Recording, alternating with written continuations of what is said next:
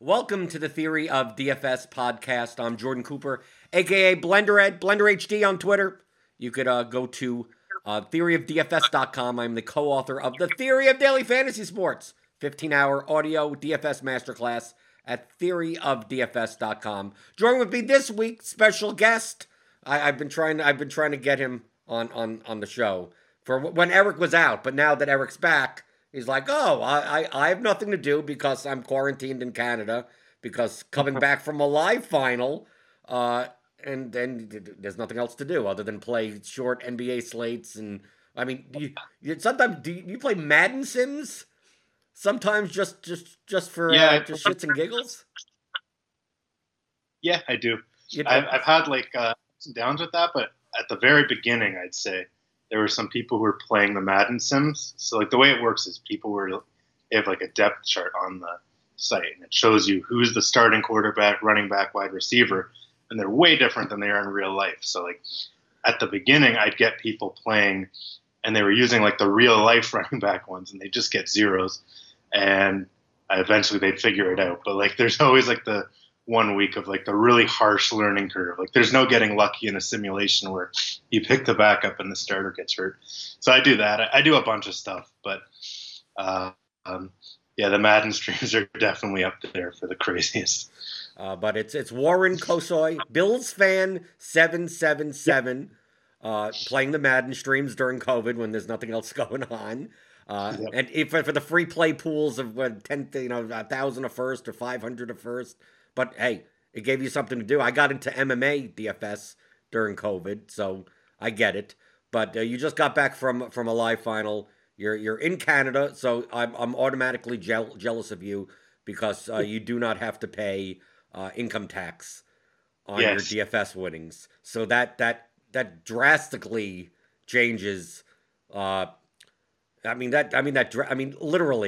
I had 1 year that an entire bink goes to tax. I win $50,000 just for the sake of paying that to the United States government for I don't know what I get. What do I get with my tax money? I have no idea. So do you think that's the number one tip? If you want to increase your profitability, should you just move to Canada?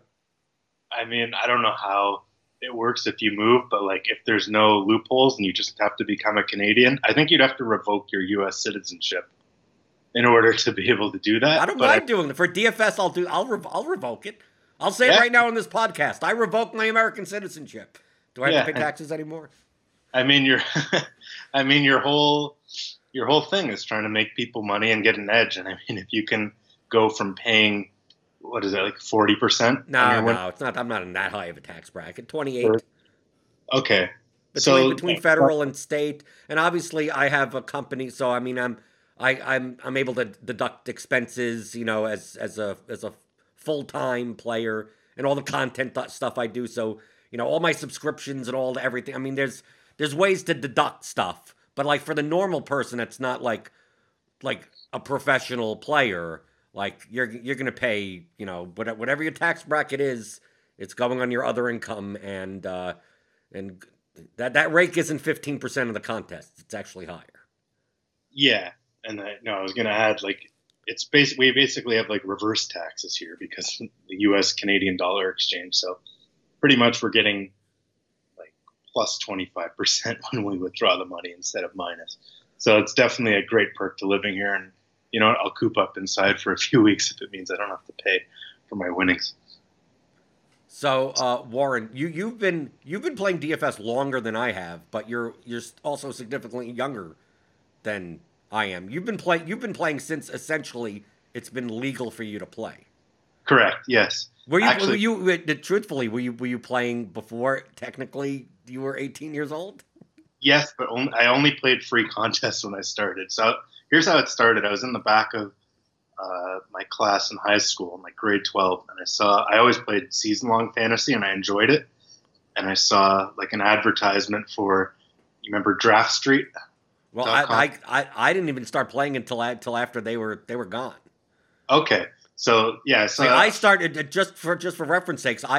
I started playing about a week after Ethangate. Okay. So a week after all the when New York got banned, like all of that type of stuff, that's how I found out about it. Because remember, Right. I didn't watch major sports other than soccer, and they didn't have commercials on during soccer. I've barely heard of DraftKings, in just because you see there's still advertisements, but you don't know what the hell it's for. So like that like Wall Street Journal story, that like everything with that ownership issue, I'm like, oh, this is more similar to poker. This is more like a peer-to-peer game than some just like fucking bullshit challenge thing, Yeah. like with the high rake and whatever. I'm like, I don't want to do this. So like I started then, but obviously knowing what happened before then, like even now, like Warren, even now in 2021, Hmm. I think to myself, if I had the bankroll I had back in 2015, like I'd be a millionaire. And then I think in terms of how about the people that have been 2010, right? When Draft Street and uh, all the earlier sites came out. I mean, imagine you having the tools that you have now and the knowledge that you have now back then. I mean, essentially you'd crush the games. No, for sure. Like, but I guess that's the thing. I remember when I started, I was very, very bad. Like, I was 18. I just love sports, and you'd play your season long leagues, and you'd be like, "Oh, that guy killed it for me in season long. I'm picking him tonight." And I remember like my first week in Draft Street chat, I was like complaining that Amari Stoudemire got a double double, and I'm losing all my money. Like I said, this is BS or whatever. And someone wrote, "You really don't know how this works, do you?" And then I realized maybe I have a lot of learning to do, but luckily I was playing like free contests. And then when it became legal, like a big night for me was like playing like 10, 15 bucks. And it just kind of grew from there. And I just liked it. I think the key to being good at anything is you have to either be like a workaholic or you have to actually really enjoy what you're doing in order to really go the next level to enjoy it. Right, and you play like all the sports. You play like everything. I mean, being from Canada, big into hockey. So Yeah. I'm assuming just like me in soccer, you in hockey, like hockey is bigger than soccer on DraftKings, but Right. not that much. But really not that much bigger Mhm. as far as the prize pools are concerned. So did you get into uh, playing similarly to me with soccer with hockey, where primarily making most of your money and most of your experience early with like a niche sport and not in like football or basketball or baseball. No, you're definitely correct on that. Like I would, You also played soccer on occasion. yeah, I watched your videos actually. I didn't know what I was doing, but you got to do what you have to do in this year. I had to find a way to keep myself busy during the day, and if I wasn't like trying to learn a new sport or just keep my mind occupied, you end up just playing video games or doing something not productive. So But I but think I but back in hot but back when you start, like picture 2013, yeah. 2014. No, it was hockey. It was Right, hockey. but I mean, but the stuff that you know now, even in Hmm. hockey, like obviously, like I don't play NHL DFS, but I know the basics of Right. essentially you're stacking lines, right, Yeah. from teams, like the aspect of correlation, the aspect of like, oh, everyone's gonna play the high total capitals, and you're gonna get leverage by playing a lower owned. Like, were you aware of those strategic, like the game theory of DFS back in 2014? Because I remember in the Dan Barbarisi Dueling with Kings book, that because he hung out with Beep I'm a Jeep, uh, Yeah. and to learn how to play, and he was playing NHL, and the main thing that I mean, and this is back in like 2014 ish when it was happening, where he was like, no, just you correlate, you play, in baseball, you're playing five guys from a team, you're playing, and a lot of people were not doing that Right. back then. Were you naive enough to like? Were you still just in hockey? Just I'm picking the guys that I like. It was a bit of both. Like I always knew, even like growing up, like even in season long, like you draft like line mates. So like just growing up as like a Leaf fan, for example, anyone who watches hockey, like I knew Matt Sundin even when I was like 10, before I even knew what fantasy sports was. I knew Matt Sundin and Alex McGillney and Gary Roberts. I was like that line, they all work well together. So it was just always kind of engraved in my head that like if one guy scores a goal, the other's more likely to get an assist. So I always knew that. but I never really focused on ownership. I don't really now. I'd say I do a little bit, but not as much as, let's say, other people, especially in hockey. Yeah, I pretty much mostly switched towards basketball just because it's more of an exact science. But I would say at the beginning, I had no real concept of game theory, and I just picked guys who I liked. And then I went through a phase of being like, okay, I know more than everyone now. I'm going to start doing this game theory stuff. And didn't really work out. I went back to just picking the players I liked, or not the lines I liked in hockey, and just whoever I thought looked good, and without worrying too much about how owned they were. But even back then, in like 2014, 2015, were you building a model? Were you doing projections? Like 2020, it almost like even when I started in 2015, getting into soccer. Now soccer projections are like not the best to use. Right. It's just so there's so few things. Like it's weird in soccer. The makeup of the team and the side that's on the field, like the starting the 11 that's on the field and the team they're playing against and the formation and everything, makes it so that almost anything that you analyze is going to be a small sample size. Right. And most of the scoring is goals and assists, which are highly variant. So it gets down to the point of like, well, they're playing a 3-4-3 now against a 4-5-1, but now they're not starting their normal striker, and they're not like, what are you going back and you could do per 90s. There are rudimentary things for soccer models, but it isn't as useful as like, well, typically heavy favored teams have more possession, and teams that have more possession score more fantasy points. So right. More of those guys, the better. In hockey, back in 2015, I mean, there weren't publicly available models that there are now. I mean, were you even considering that, or were you still going by an instinctual, like thinking in those terms, but not having, you're not doing regressions, you don't have Excel open, right. half the time. Or did you? Because there are plenty of people that came in. I mean, we saw, guys that may not be around anymore that had the head start back in those days that crushed it because, we didn't have sites like RotoGrinders RotoGrinders was around, but didn't have like projection models or anything that to reference, especially in NBA.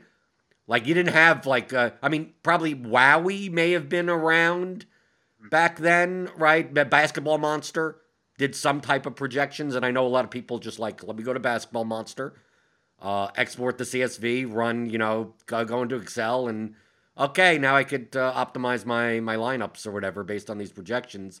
And it seemed like 98% of people didn't realize to fucking do that, and you just crushed regardless. So were you?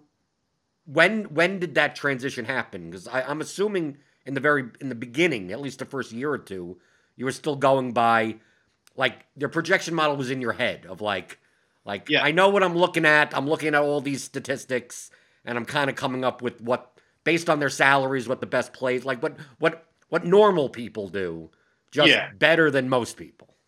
Yeah, I mean, I still kind of do it like that. I kind of do projections by hand. I don't like automating too much because I think it's hard to factor some stuff in through automation. But I would say at the beginning, and still today, it's like mostly in my head. Like, so for hockey, that was my first one.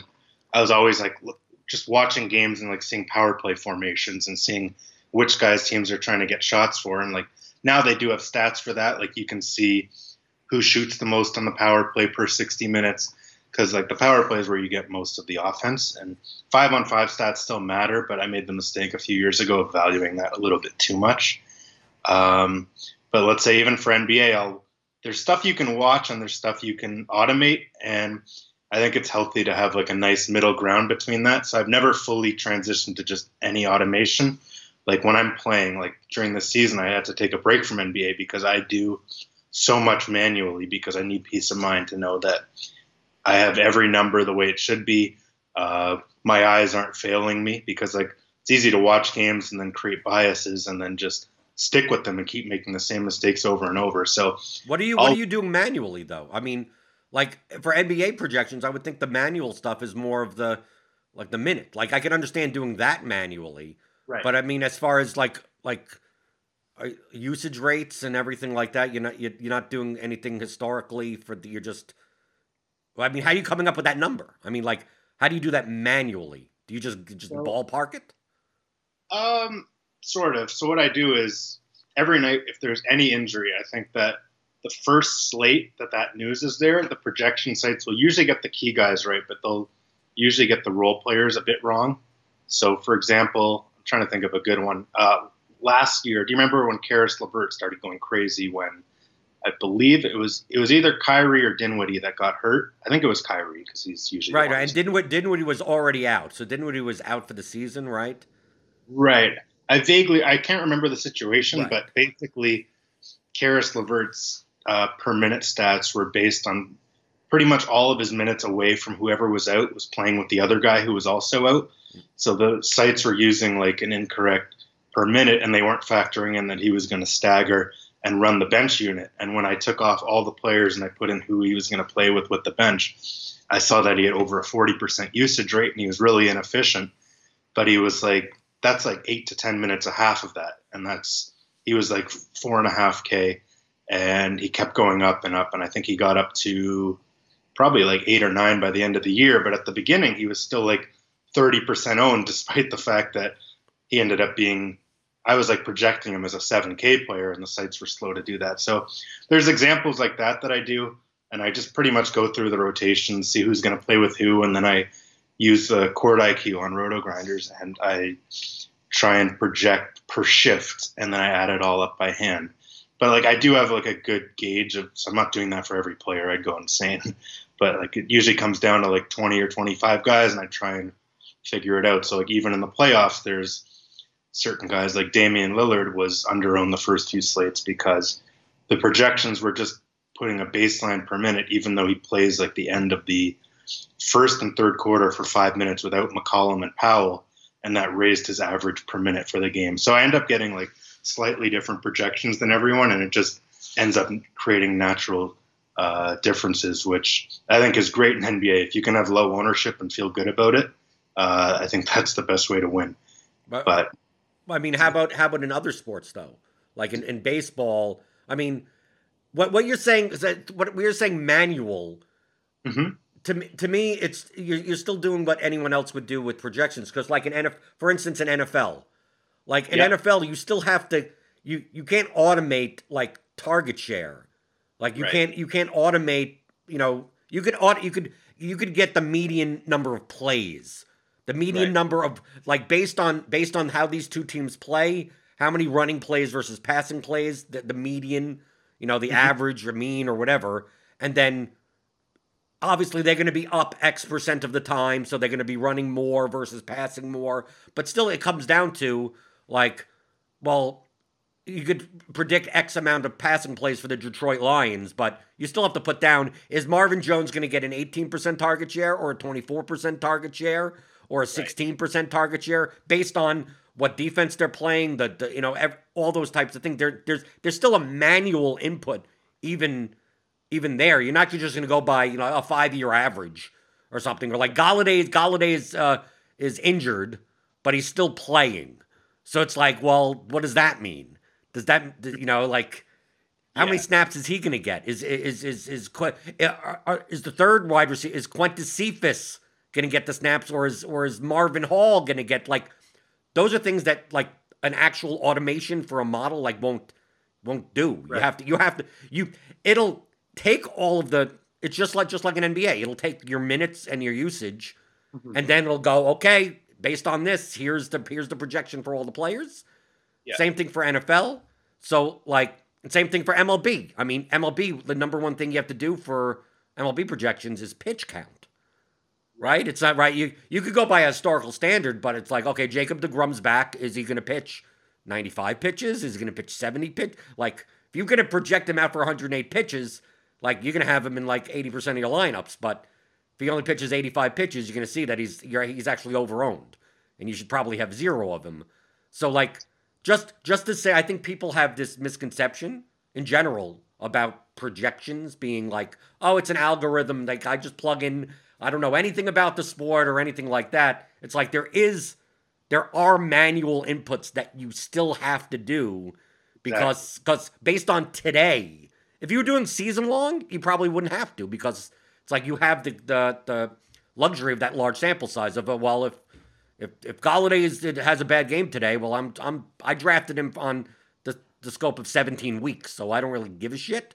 But it's like for daily, you need to know like what's his target share today? Is it going to go back to 25% or is it going to be, Julio Jones is injured. Like who's the wide receiver 1 on the Falcons, right? You go and Julio's there, but he's been nursing a hamstring injury, and it's like is that good for Ridley? Like a lot of times it ends up being that Julio's in and it ends up being good for Ridley because he draws coverage, and then Ridley gets 12 catches, and everyone that played Julio at like 6,800 is sitting there going, what the fuck happened? Exactly. No, I agree. There's a lot of things like that. And then when, let's say Julio was questionable all week in that situation, and then he ends up playing, no one will pick Ridley, even though it could help him depending on who they're playing. So I guess for me, like the projections kind of, like you said, it's like 75% of what you need. But I think the other 25% is like how otherwise everyone would just have the same team if that's all you needed. But like the other 25% is really what determines if you're going to win or not. And I do think you need to factor in the projections and look at them and not just ignore them, because sometimes you can just have complete oversights on players that you weren't even looking at if you had tunnel vision or something. But yeah, I think it's kind of like getting the notes of an exam like the night before, like getting someone's really good notes and just saying, yeah, I'll just gloss through those. I'll study them and then I'll plug them in the exam and we'll see how it goes. I think you need to have like a better understanding of why things are the way they are to be better long term. Like you can win many slates in a row or consistently for a while just by using projections, but I still feel like there are certain nights where like you need to be able to flip a switch and go beyond that, like especially late NBA season, like trying to figure out which teams are motivated to play guys and whatnot. And it's like that in every sport, like in hockey, football, week 17. There's a lot of those slates during the year, like let's say back-to-backs. Someone just had a knee injury 2 weeks ago. Maybe he'll play like 10 minutes less than he would have ordinarily. So yeah, it's hard to just ignore either side, the manual part or the projections. But I think both are important. I mean, what you're really doing there is exploiting the fragility of the projections. Right. Right. I mean, really, what we're not talking about like, oh, I don't trust the projections that I have, either the model that you make yourself or, subscribe to a site that has a good, reasonably. I think most content sites have reasonably good projections, like better than a layman can make themselves. So, like, to me, that's a benefit in and of itself. But the fragility of, like, the unknowns of you're looking at like, people a lot of times don't realize that they're looking at medians. They're looking at averages. They're looking at, like the difference between, okay, if he pitches 100 pitches, yeah, he's vastly underpriced for 7,200. If he pitches 60 pitches, why the hell did you play him? But we don't know. There's a probability that one thing happens or the other thing happens. But that's for 95% of the players in the pool. It's not. You might as well just look at the projections. It's like nothing about their situation has changed, right? The guy that's batting third for this team is going to probably have 4 or 5 at bats against this. I mean, there's nothing. Not going to get pinch hit for or anything. There's going to be a basketball player that, he'll play 32 to 34 minutes. There's nothing. That. No one's out, and it's just he's 5,400, and whether or not he has an efficient day or not efficient day, right? You have like Tim Hardaway Jr. Like you're sitting there going, like if the Mavs are all healthy or whatever, it's like yeah, I guess you could play him for that price or not.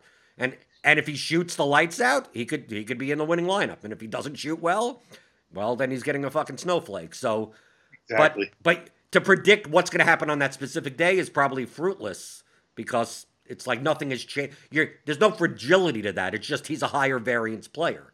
So what you're doing is using the manual input, which everyone should be doing. It's just realizing the fragility. I'm doing the same thing, but I'm not watching the games. I'm just looking, going the same thing as you. Just, okay, this guy is out, and everyone thinks this is going to happen. And I'm like, well, how often does that happen?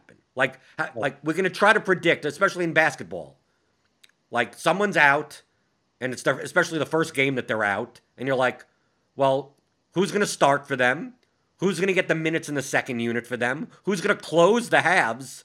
Right? Because sometimes it's like you want the guy that closes. You don't even care that if he starts.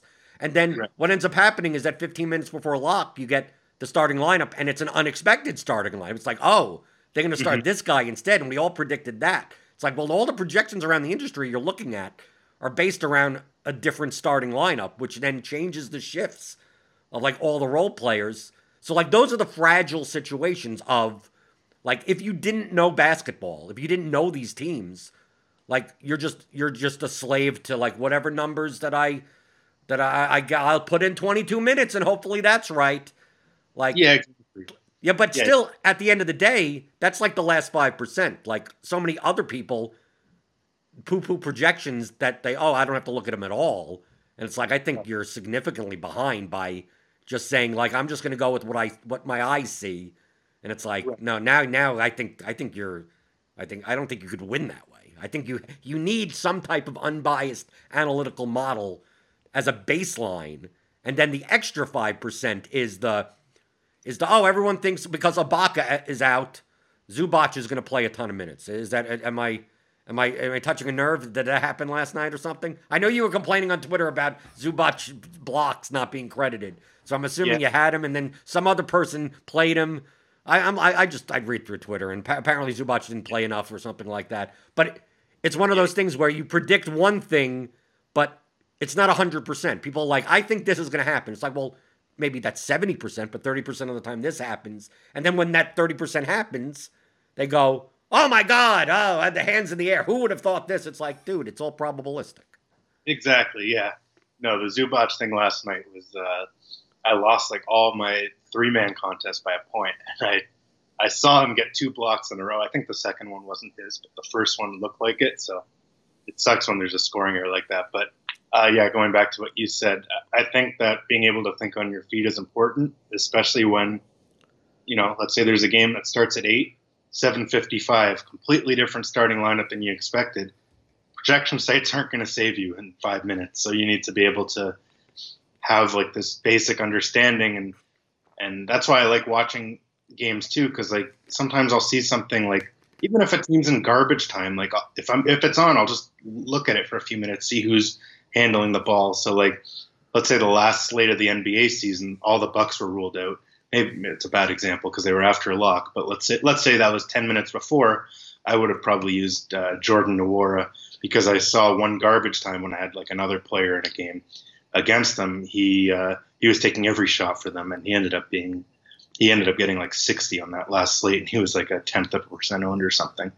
But yeah, there's always value to watching if you know what to look for. I think it's easy to watch the games and create terrible biases, but no, I agree with you that you need to factor in probabilities. Like even last night, there was one where Noel was off the bench and they switched Taj to a starter, and I saw that with the starters, Taj had like a 6% usage rate and 0.7 per minute, and even though Noel was on a minutes limit, he was a fantasy point per minute playing away from Randall, and I actually projected them around the same, and Noel ended up being 0.5% owned and Taj was 70%, and Noel beat him by 15, I think. But I still cowered it and used Taj, but I had a bit of Noel. But like that's just another example of recency bias and people seeing that Taj had like 5 steals and blocks the games before. So even though there's no reason to expect that again, so there's always, especially in playoffs, there's recency bias, and I think that's another aspect you can exploit with people because the last few games tend to hold much higher stock than they should, I think, for people in general, especially in NBA. Right, and you're bigger into NBA and NHL, but like in MLB, like what's the recency bias there? To me, the recency bias is the pitching. Yeah, I mean, I haven't played MLB too much in the last few years, but I did play regularly beforehand, so I can only speak to the days before they had the openers and all that stuff. Back when the pitchers just went 8 innings every game. But yeah, I'd say in MLB, the pitchers are like the closest thing that you can make an accurate projection for. And yeah, I think people will see a bad start, and sometimes a bad start is you pitch great for 6 innings, then you walk a guy, hit a guy, and then make one mistake, and suddenly your great start becomes a bad one. So with pitchers, it's good to just look at long-term data and just trust it. Except if you're Luis Castillo. Yeah. When I actually played it an opening slate, I think it was him. He gave up like 10 runs or something, and I was like, okay, I'm quitting MLB again. But you play everything as far as like cash versus GPP. Like it's I'd consider you more unique than many other top players that like we have typically we have like I consider like 3 types of players that play of substantial volume. Heavy cash. So like when you think of like someone like Empire Maker, like I think of like that style of one lineup, primarily 3-mans, head-to-heads, double-ups. You know, he'll throw it into the high-stakes single entry, whatever, but it's still a cash lineup. Then you have like Awesemo. It's like 150 max, you know, Brick 75, you know, Broflex, you know, those types of guys, you know, I play 150, don't play no cash. If they play the high stakes GPPs, it's like whatever their top lineup is, it's going to be in there. It's whatever. And then you have like what I call like the live final type of people. Yeah. Don't play cash games, but don't 150, but they primarily play like whatever, like the 777 or the Monster on FanDuel, and then like the live final qualifiers and like that, and that's their focus. You seem to play like you just seem to do all 3 at the same time. Like I'll see you you'll be in the Thunderdome, as well as having 150 lineups into the main GPP, as well as also have all your head-to-heads posted in the DraftKings lobby, and I'm like,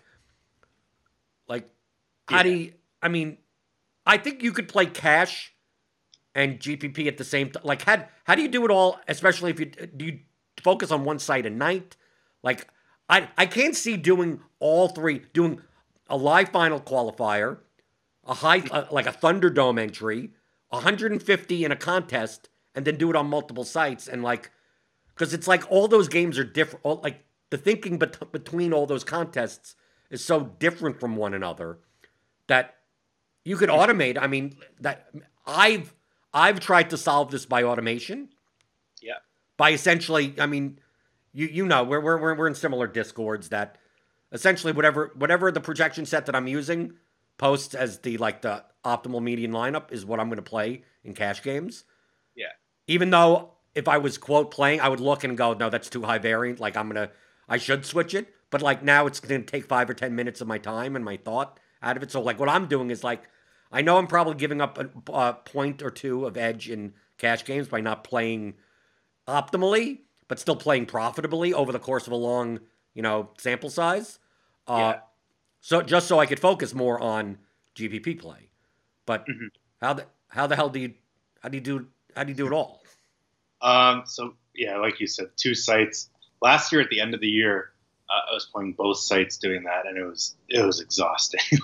Well, that's why I'm asking, because I've tried to expand to play DraftKings GPPs and FanDuel GPPs on the same day, and even that for baseball. Now for basketball, there's no shot I do that. Basketball is just stupid. I mean, even one doing one lineup on one site could be just chaos. No.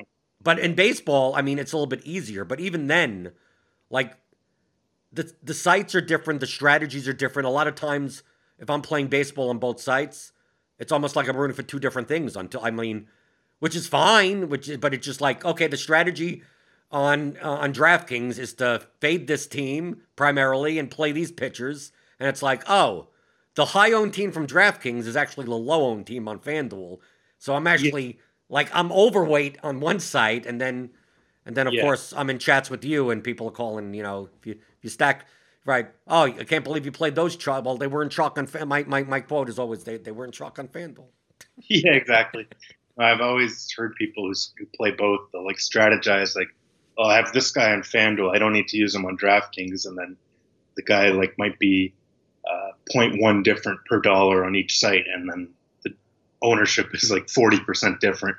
But yeah, no, for me, I I play the one site. I do one slate, unless I'm like getting crushed on the main, then I'll like play a bit on the late slate. But I focus on the one slate, and because I kind of do my projections kind of uniquely, I don't really separate who I use in tournaments or cash or qualifiers. Like it's all because like they're natural. I think that's the best way to play NBA is if you're naturally different and you feel good about it, you can join your thing in anything. Like in cash, like I don't care if my players are 1% owned.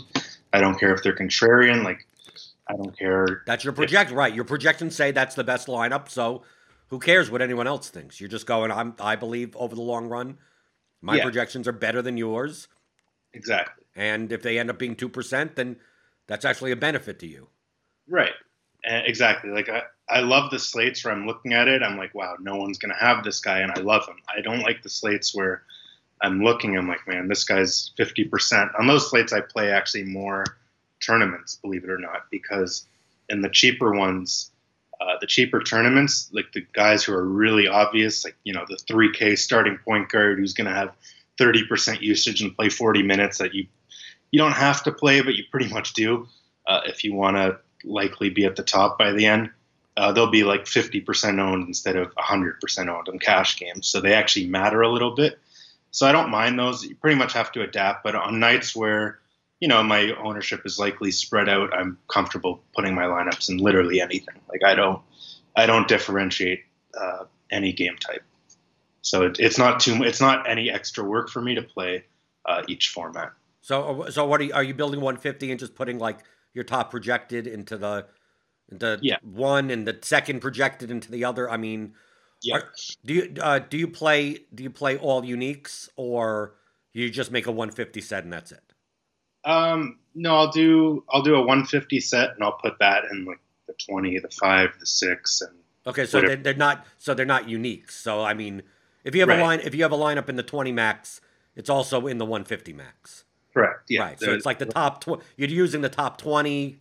Like but most of the time I see that it's like the 20 max entries are basically the 1 through 20 top projected, or at least top something, because you can also do like top highest ownership product versus the projected point. You know, you could make your own metric up in Excel and say that, you know, I want to put these lineups into these contests, but you're different than me that I play all uniques.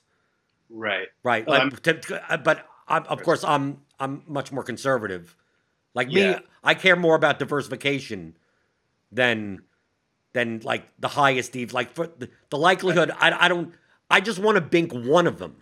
I don't need to have one lineup that binks 5 different GPPs. It's like from a long-term perspective, I'd much rather give myself more lineups. I'd rather play 120 lineups. That 20's in the 20 max. I have 80 in the 150 max. I have 10 in the knuckleball. And it's just like, as long as first place, my rule is as long as 10th place is higher than the number of entries that I put in, I'm fine. Right. And as long as first place in any contest I'm in is higher than my buy-ins, I'm fine. Because what's the worst thing that you do? On FanDuel, since I don't have the restriction yet, because I never played there that often, I could play in like the wiffle ball or the quarter or whatever. And it's like first place in those contests are like $750. Yeah. And it's like, if I made unique lineups into that, you know, what was the purpose of that? Because, okay, now I'm giving myself 150 more shots to bink 750. I'm spending more than 750 because I'm also playing the $5.50. And like the worst thing that happened is like, okay, the lineup that would have binked the 555 is in the fucking nickel contest. Yeah, that would. And then if I win the nickel contest, I still lose for the day. Exactly. Like to me, that's where the line gets drawn. I don't mind, you know, making unique lineups up until that point of like when the 20 max in baseball is $3,000 the first. So it's like, but I'm only putting in like $800 worth of GPP entries. So it's like, yeah, there may be a day. Most of the time I've gotten lucky where the contests that I've won the most. Of course, the day that I won the slant in NFL last year, I would have won $150,000 in the Millie Maker, but I wasn't playing the Millie Maker, so it's like I don't get upset about that because it's like that's not one of those things where I had entries and it just so happened that lineup was in one contest versus the other. I literally wasn't playing the Millie Maker, So I can't get upset that I could have won 150,000 coming in second. It's like I would have never had that entry to begin with. But there have been times where you come in first in the 20 max, you win $3,000, and first place would have been 50,000 in the other contest. But most of the time, I think I've been lucky-ish. I mean, call it that. That first place in the 20 max really ends up being sixth place in the 150 max. And it's like, actually, I made $3,000 is actually more money than sixth place. So it's like, okay, so I'm fine with that. But do you think that, do you not make all uniques because you care less about diversification? That you're more aggressive with your bank? Is it more of a nit thing?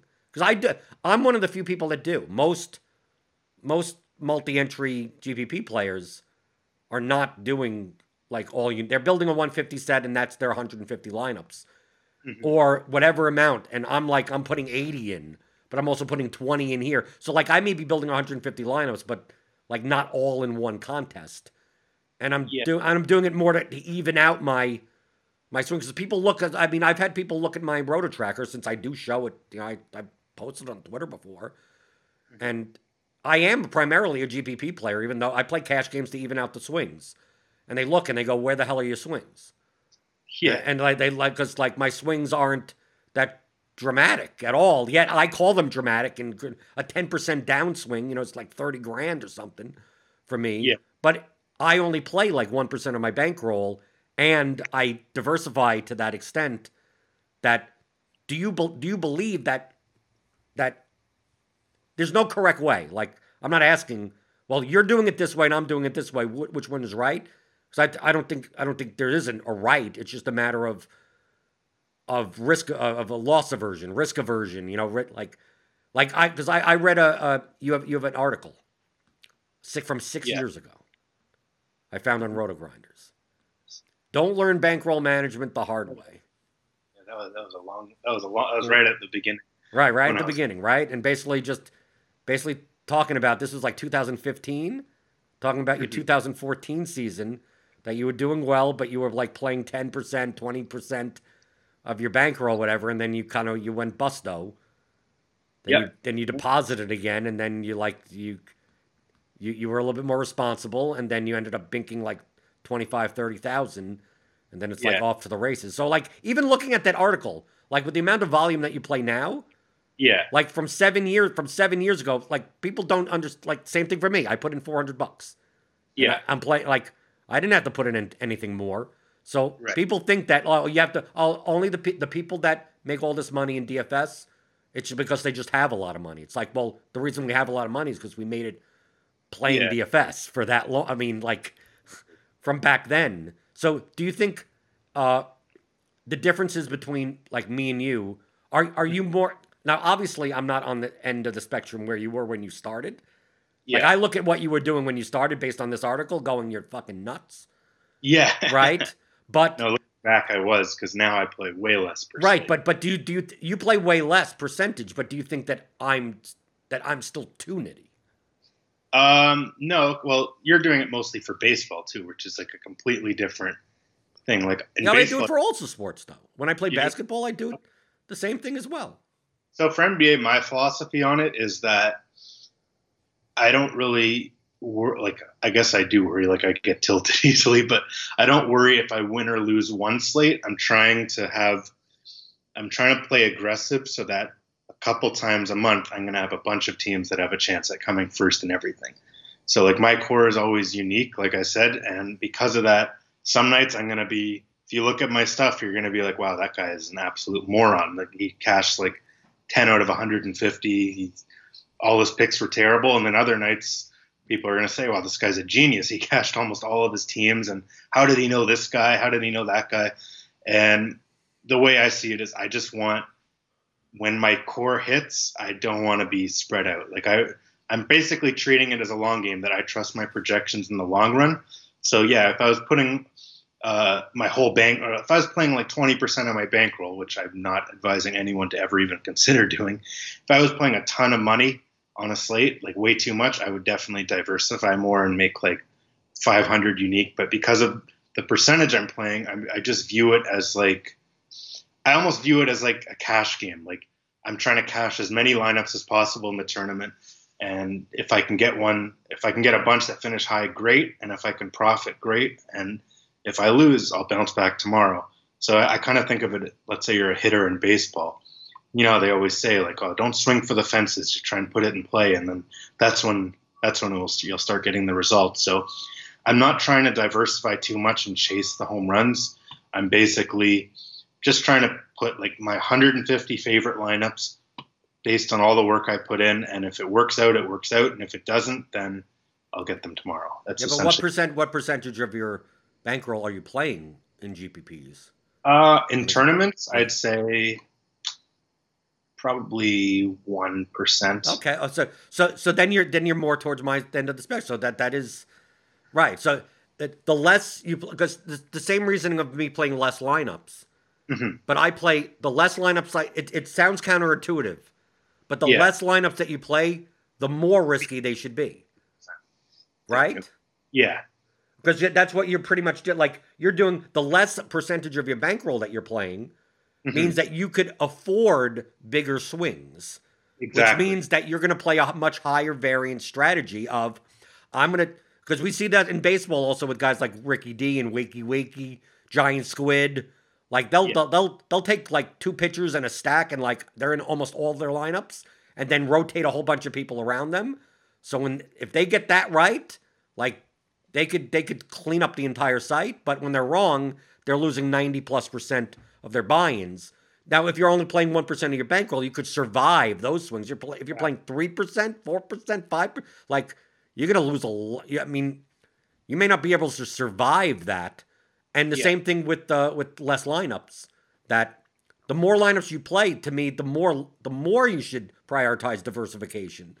And the less lineups, I don't mind if I'm playing 20 lineups and I'm like, I'm just going to X out some teams. I'm going to X out, Garrett Cole's going to be 70% on in the slate. I just X him out. Yeah. You're like I'm going to play for the case that this slate goes that Garrett Cole gets only 12 points, and I'm going to build 20 lineups that benefit from that. If I'm playing 150 lineups, it's more likely that I don't X him out. I may not have him in many lineups. Yeah. Right? Only because now my risk starts going up and up and up that I want to have outs as many ways as possible because I'm spending 150 times the amount of money, right? Instead of 20 versus 150 is 7.5 times. And with these payout structures the way they are, like dude, I mean, you end up this season in MLB, I've had 8 top 10s and I'm losing in GPP. Yeah. Right, so you have to come in the top. Yeah. Get anywhere close. So, I need to protect myself. I need to protect my downside more. Yeah. Do you view this now coming from that article about bankroll management? Because the figures that you're listening in this bankroll management article, in comparison to what you have today in your bankroll, must look like a pittance. I mean, you're like January 2014, $15,942 of buy-ins. It's like that could be that could be a day for you right now. I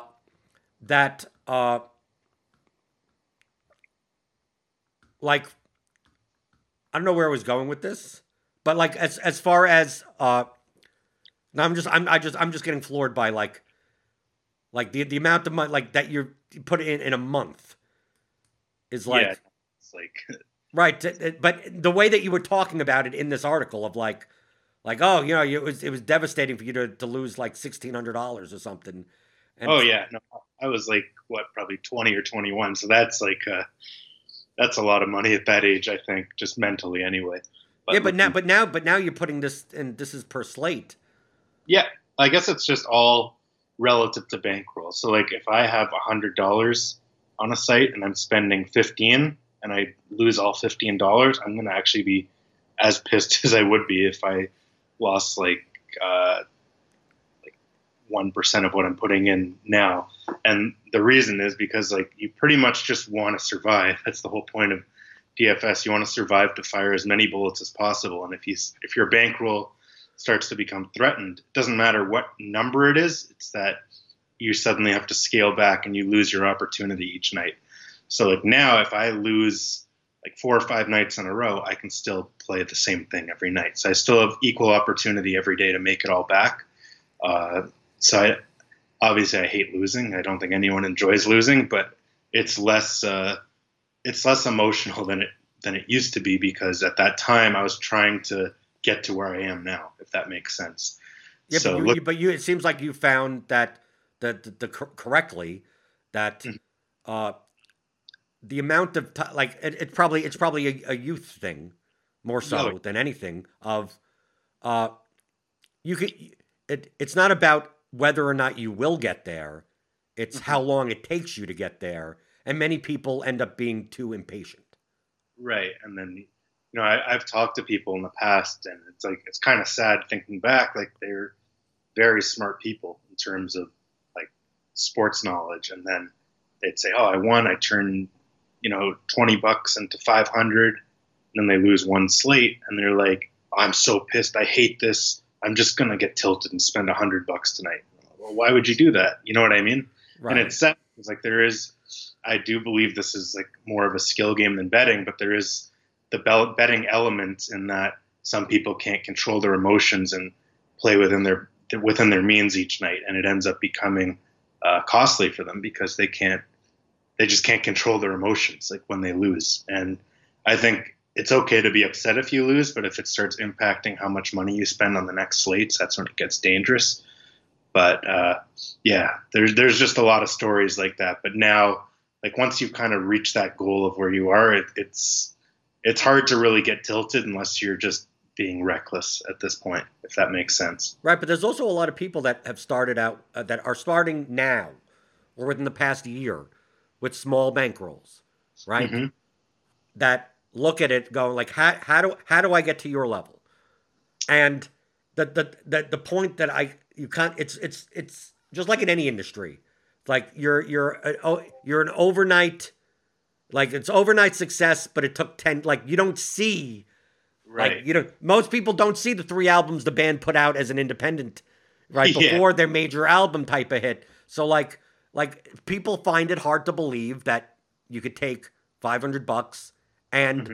5 years later being playing $5,000 to $10,000 a slate, Yeah. Exactly. right? And they're looking, where's the shortcut? How do I get to that type of thing until the more you look for the easy button, the more you're delaying that Exactly. inevitably happening.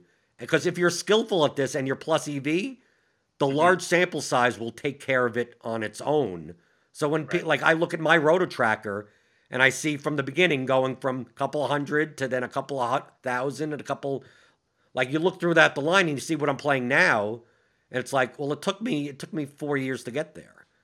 And there are a Right. lot of people that are like, well, I just started playing 6 months ago. How do I get there? It's like, Yeah. well, It's not. There's no. I'm not, and they could be, and any advice I give them, I look at how they play and they're playing well. I Yeah. look and I go, I don't think you're doing anything wrong. I think you're skillful. And like, well, how do I get to your level? I said, you'll get there in 4 years. Yeah. It's not like I'm not doing anything differently than you're doing. It's just that I'm 4 years ahead of you. And that's it's not a zero sum game long run. Like maybe on the specific day it is. Yeah, fuck you. I want to win. I don't want you to win today. I want to come in first place. But over Exactly. the Yeah. long run, over a 5 year period, if I could turn 500 into 500,000 over 5 years, well, you could do Hmm. the same thing. It's just that Yeah. play the way you're doing and give it 5. People try to go. It's like, well, I'm at 50,000 now. Do I play the Thunderdome? It's like, no, play what you're playing. Yeah. Like, Exactly. why do you have to get there now? Like, what's like, Exactly. what's the rush? Yeah, and that's pretty much what I was explaining. It's like there's people like they need the instant. They feel like they need the bankroll, and they don't want to wait. They don't want to do the work for it. And I get it. It's like it is frustrating to go through the ups and downs, and you start thinking, man, I'm just never going to get there, because like even if you are good, you do need there is an element of luck that you need to win a few large bankroll changing nights, in my opinion. Maybe not large, but you need to get lucky, and to win a tournament it requires luck. And you could be like a really good golfer who always comes second in a major and you just never get that big hit. But I do think that if you have a good process, I think a big issue some people have is overrating their process and thinking that they're better than they are. Right? I look in your article. It said that that's what you thought, right?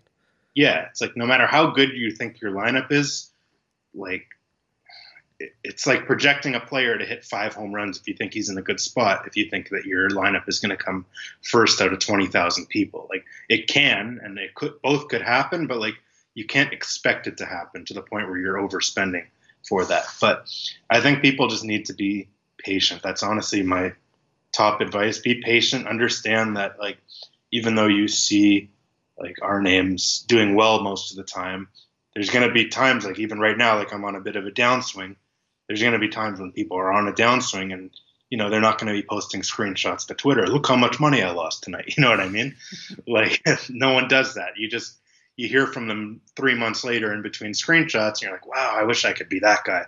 You know what I mean? But like, yeah, I don't post a screenshot like each time I do well, but like I can kind of understand playing at this level now for the first time this year that there's no way that any player at the top just wins month after month after month. Like they'll win year by year, but like they're going to have losing months and losing stretches. And really the key is how you handle that. And if you crumble under that and you're like, I hate this, I give up, I'm pulling all my money, and then realistically it's hard to have sympathy for people like that because they just expect themselves to win every single night. And it's just not realistic.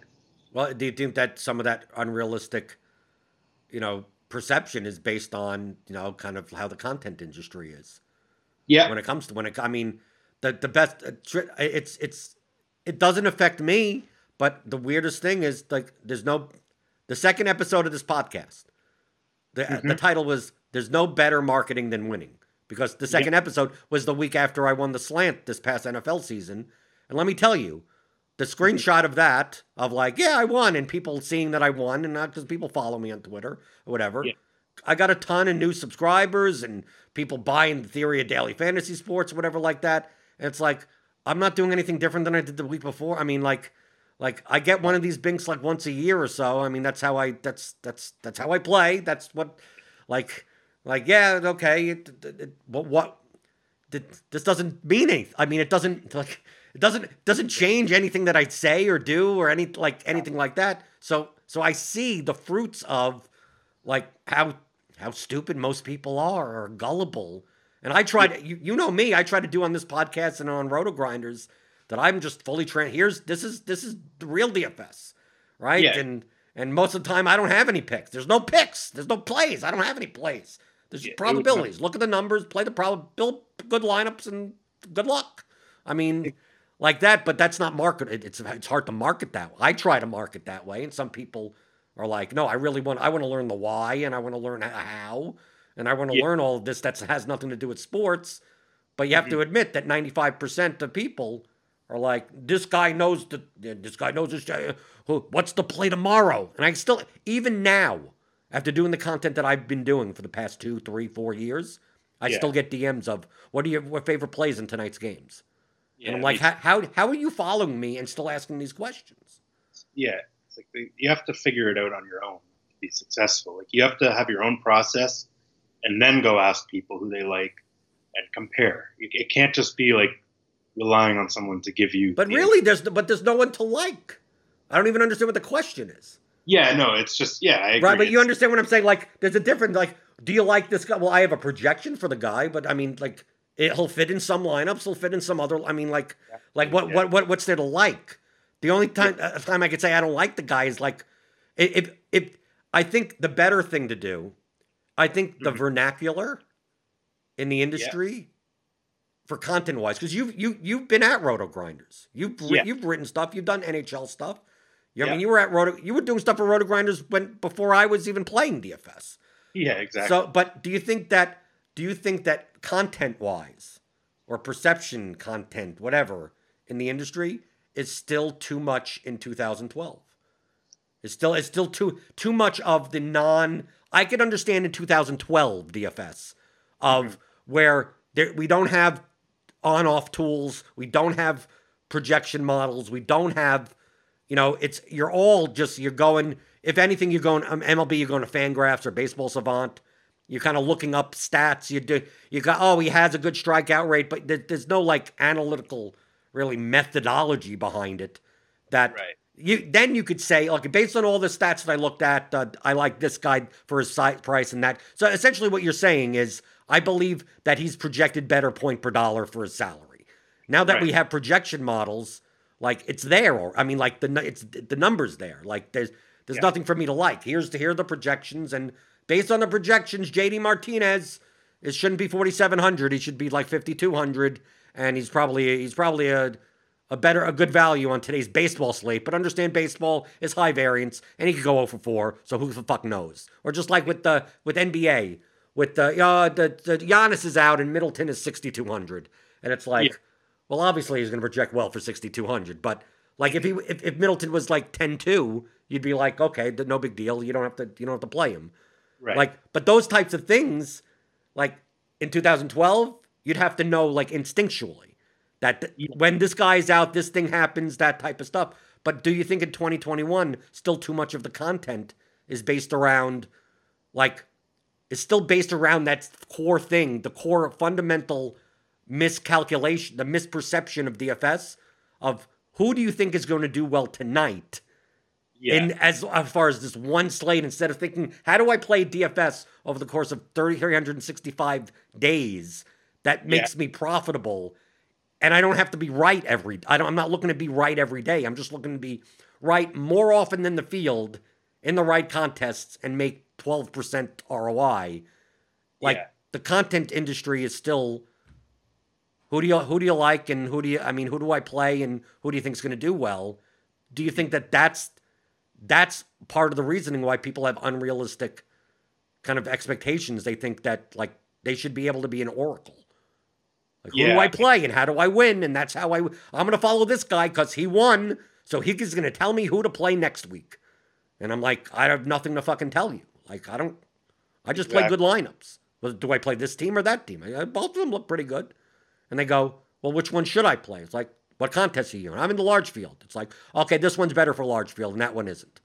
And they think so you think this team is going to do better. It's like, no, that team is less owned and you're playing like they don't understand, like, I'm not picking people based on who I like. There's no there's no nothing.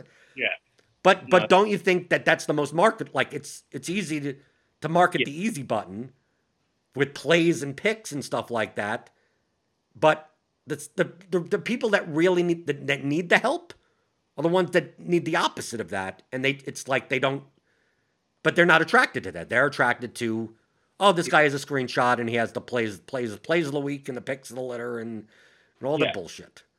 Well, people just want the instant gratification. Like they just want to see this guy won. I'm going to copy whatever he says, and then it just ends up leading to a bad process. But I do kind of. But it doesn't work. I agree. I mean, it's not. It wouldn't be hard to be a scammer in this industry. Like I could take a screenshot from a night I lost like a lot of money and had one tournament team finish high up and be like, hey, you want to finish in the top 5% like me? Like come follow my picks, just send me a PayPal or whatever. Like it's not hard to trick someone. It's kind of unfortunate that most people don't want to do the actual work and figure out how they can improve.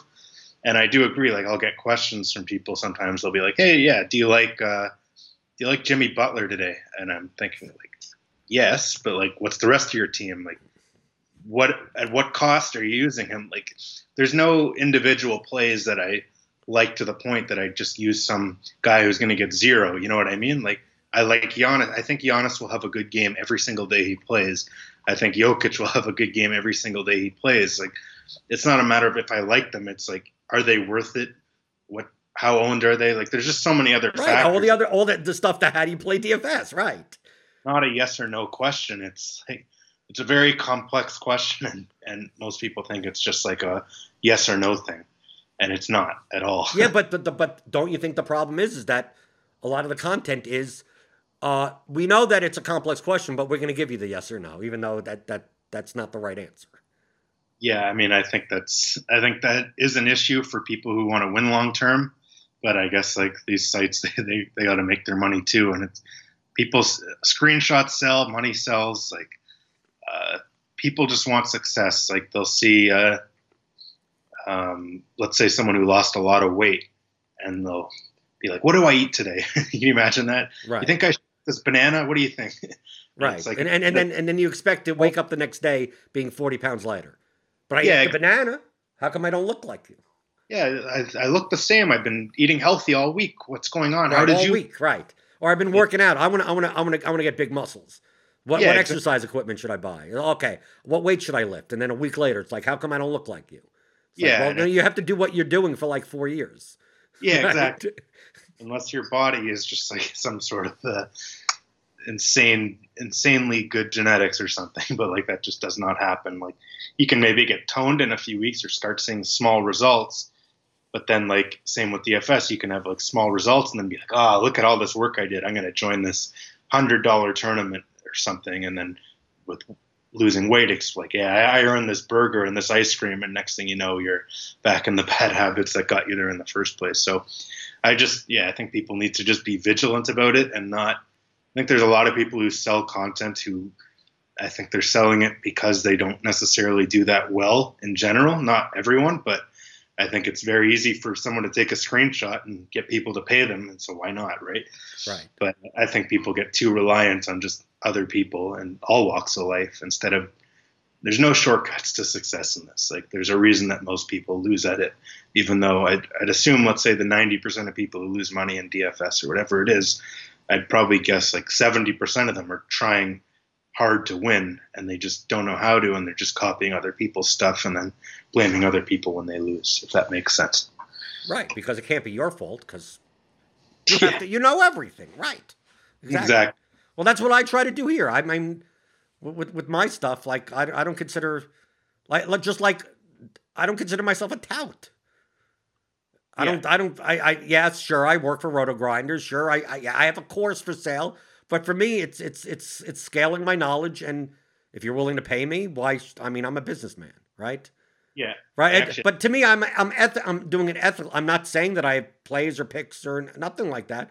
I'm just like, people ask me questions, and I answer the same questions over and over and over again. So it's like, why don't I just put something together that has all the answers to all the questions that people normally give me? And here you go. And you could buy it for a cost. So now there you go. I can make a little bit of money or do the pregame show on Roto Grinders. It's like, okay.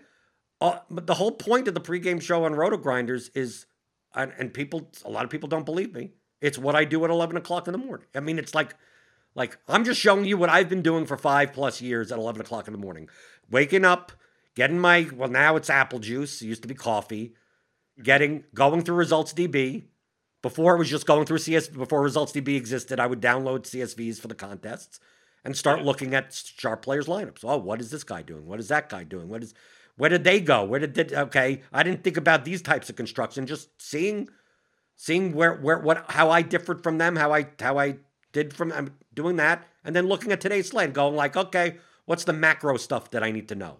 Right? Yeah, is there any weather issues here? Is Kawhi potentially sitting? You know, like you're looking at that. You're looking at the initial projections, going, okay, let me build some teams just to see what the chalk is, and go, okay, more people are going to play here. They're going to do this. They're going to do that, and then like I don't have to do anything for 5 hours, right? I mean, like now I'm just waiting for news to come in.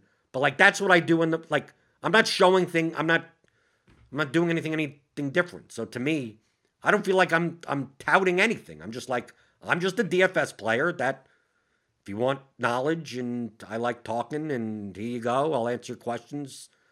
And do you believe the same thing as me, Warren, that I could give out all of my information and say what I say and do all of this, and it still doesn't matter because 95% of people won't fucking do it anyway? I agree. I think people want shortcuts, and when they see this, I think people get motivated more in life when they actually start seeing success. But to see success, you need to work hard. So it's like a catch-22. It's like, what's going to come first? Am I going to copy someone's picks and hit first and then get motivated and saying, wow, I can make real money at this? Or am I going to struggle at the beginning and say, I want to do well at this. I'm going to figure this out. And most people aren't willing to go through that, especially with the stigma that, betting money on sports has. Like if you tell people that you do this, I'm sure a lot of people go, oh, isn't that risky? That's like the first thing people always say. But yeah, just going back to a point before when you get the questions, I actually had someone once ask me before a Super Bowl, they said, how many points do you think will be scored in tonight's Super Bowl game? Like, because I don't know, they think people who win, they have like this innate like gift or something. Like, I don't know how many points are going to be in the Super Bowl. Well, probably But, the line, if it's the day of, the line is probably pretty efficient on the over under. yeah, no, for sure. But like, people were like, "Do you think 54 is a good guess or something?" I'm like, "Yeah, the Vegas line is 51, so that's not bad if you think they'll score more." Right. Funny, like I'm sure you get way more of those questions than I do. Because, Not like, necessarily, not necessarily those questions. yeah, I just think when you say working hard, I think you have to. To me, I think you have to enjoy puzzle solving.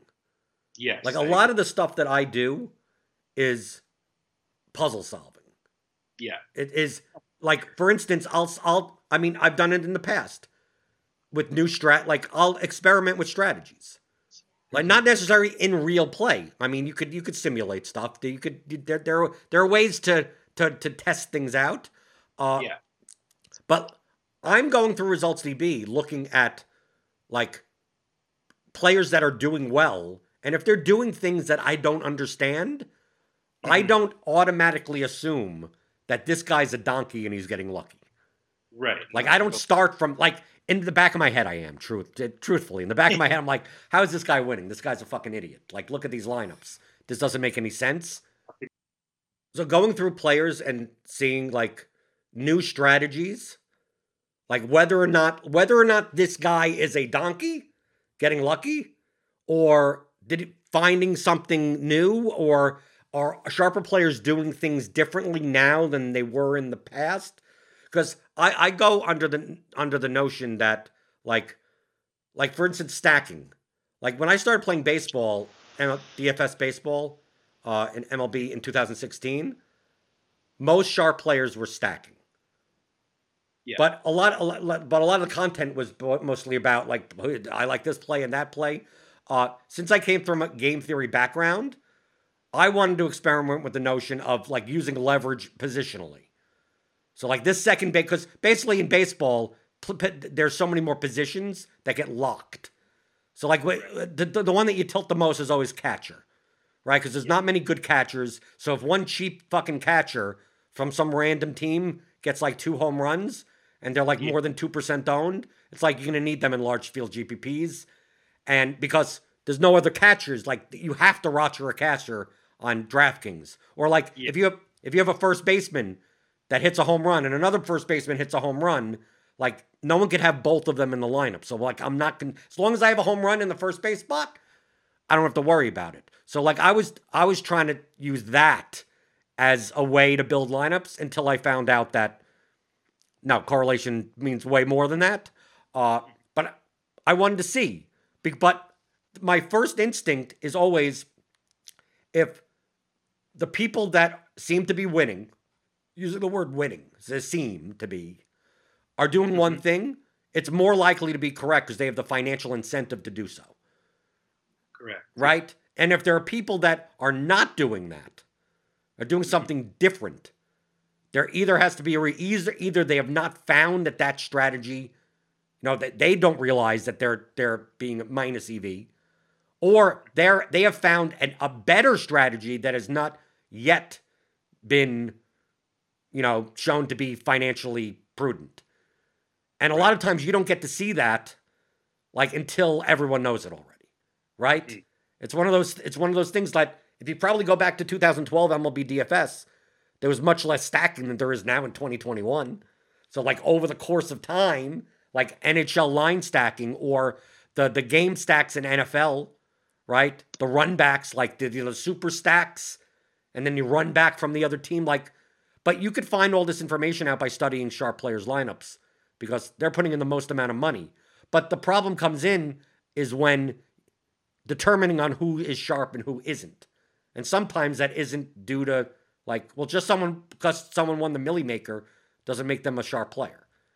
Correct. Like someone you could get lucky and win that. We've seen Millie Maker lineups that are like, I don't know how the fuck this lineup got made, but I want to have that guy's luck.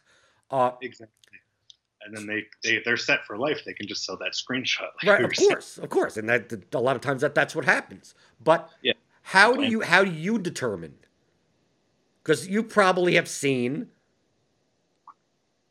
people do weird things in their lineups. And naturally, based on what we would know about DFS, go, that doesn't make any sense. Mm-hmm. And you may see someone be successful with that. And you go, I don't know. Do not know how this person is doing well enough with it. Maybe it's just not a larger sample size. And maybe even 6 months could be like just, okay, it's a lucky run of 6 months that he's winning a lot. How do you determine, like, getting outside of, because some people have asked me even on the pregame shows, like, oh, is everyone's 5-man stacking? So should I now be doing 3-3-2s? And I go, everyone isn't 5-man stacking. Said, right? It's go into the CSV. It's like, oh, everyone good is doing that, but still a majority of the contests in these large field GPPs are still people are not stacking enough. And until it gets to that point, I'm not going to bother looking for any type of alternate strategy because the strategy is already, it's not being owned enough. But in other sports, in niche sports or something like in soccer, like my evolution of my soccer play from 2015 to now, like, is much different. I mean, the scoring system has changed a bit or whatever, so there have been little nuances. But if you look at my lineups now versus my lineups from 3 years ago, my play has gotten better, and it's primarily because I'm looking at sharper players that are playing in a way that doesn't make sense to me until I learn why it does make sense. Right. So how do you evolve?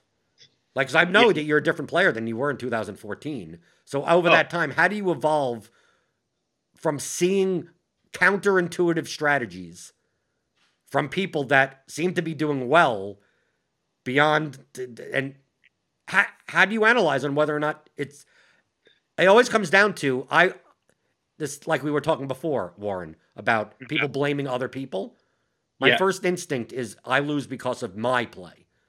Right. So I always looked at that. I don't want to assume that, oh no, I'm doing the right strategy and getting unlucky. My first instinct is maybe these people are doing something that I don't understand that is better.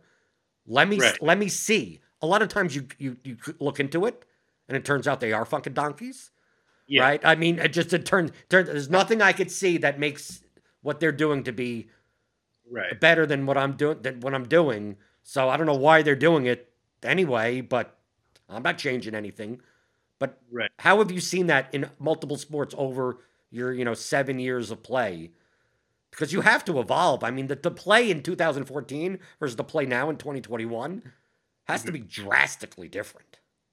Yeah, I mean, I'd say it can be very, it can pop a bubble, be pretty humbling if you realize that other people are doing things you're not. And you ever get that moment, like that epiphany, it's like, wow, maybe they're right about this, and I'm the one who's wrong the whole time. And I think that's kind of goes back to what I was saying earlier about people overestimating their own intelligence and being like refusing to acknowledge that the lineups that won in any way could have been smart because they didn't have that player. You know what I mean? Like, it's just not, it's not a healthy way to think, because you're going to end up dying.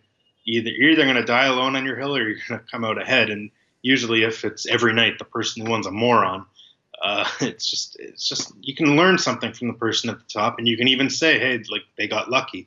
The game went to 3 overtimes and they picked the backup shooting guard, or an MLB, the 9 hitting catcher hit 2 home runs. Like, is that skill or is it luck? I mean, I highly doubt that they knew that was going to happen. That's actually a big reason why I don't play baseball anymore. It's just too much. There's just too much of that each slate, I found. But regardless of that point, I think it's good. I always like to try and go back and not just look at who's winning. I like to look at the guys who are posting like the most contests, like the highest volume guys, similar to what you said. And I like to see what they do in like 3-man contests versus head-to-heads, triple ups, see if they changed their lineups at all, see who they picked. And I've honestly, I've probably in the long run lost money in head-to-heads in NBA to all the good players just because my strategy is a bit different. And I don't know, it's more prone to struggling in cash some nights, but I'm always working on it. But I'll look at their teams most nights and say, you know what, that's a good team. Once in a while, I'll realize, hey, this guy wouldn't have done well if that other player didn't get in foul trouble or whatnot. So it's good to keep a healthy balance and not always blame yourself if you lose. Sometimes you will get unlucky, and sometimes you'll make mistakes. And I think it just takes experience to figure out if you've screwed up, or if sometimes like I'll win and I'll be like, I got lucky there. Like it was one night. But good players think that way. But that's the difference between, to me, I find that's the difference between good players and bad players. Good players like look at how lucky it was for them to come in first versus 20th rather than the other way around. Bad players are like, yep, perfect lineup. And it's like, I look at like, no, this guy, you know, if it wasn't for the last play of the game, getting a 7-yard pass that gets him over the 100-yard bonus, like that was a bullshit play that they could have ran out the clock there and they didn't, you know, it's like, and that was the difference between first and fourth place. It's like, I'm more likely to look at those types of things. Our job as GPP players is to try to get lineups into like the top 1%. Like let's have the best chance of getting towards the top. And once it gets towards the top, it's kind of like you let it go like a pigeon. And it's just like, you know, like a bird flying. It's like wherever it lands, I don't know what the fuck that's going to land, but as long as I get it up over there, it'll hopefully over time it'll land first more often than not. Yeah, I think one thing I like to look at for NBA. I know it's baseball season, but I like to look at people who game log chase and the ones who are kind of like buying low on like the good players who keep getting in foul trouble or they're shooting 20% threes in their last 4. Because I do think that the algorithms start to create a little bit of a bias against those players, even if it's a little bit unfair, not something that's necessarily going to happen a 5th game in a row.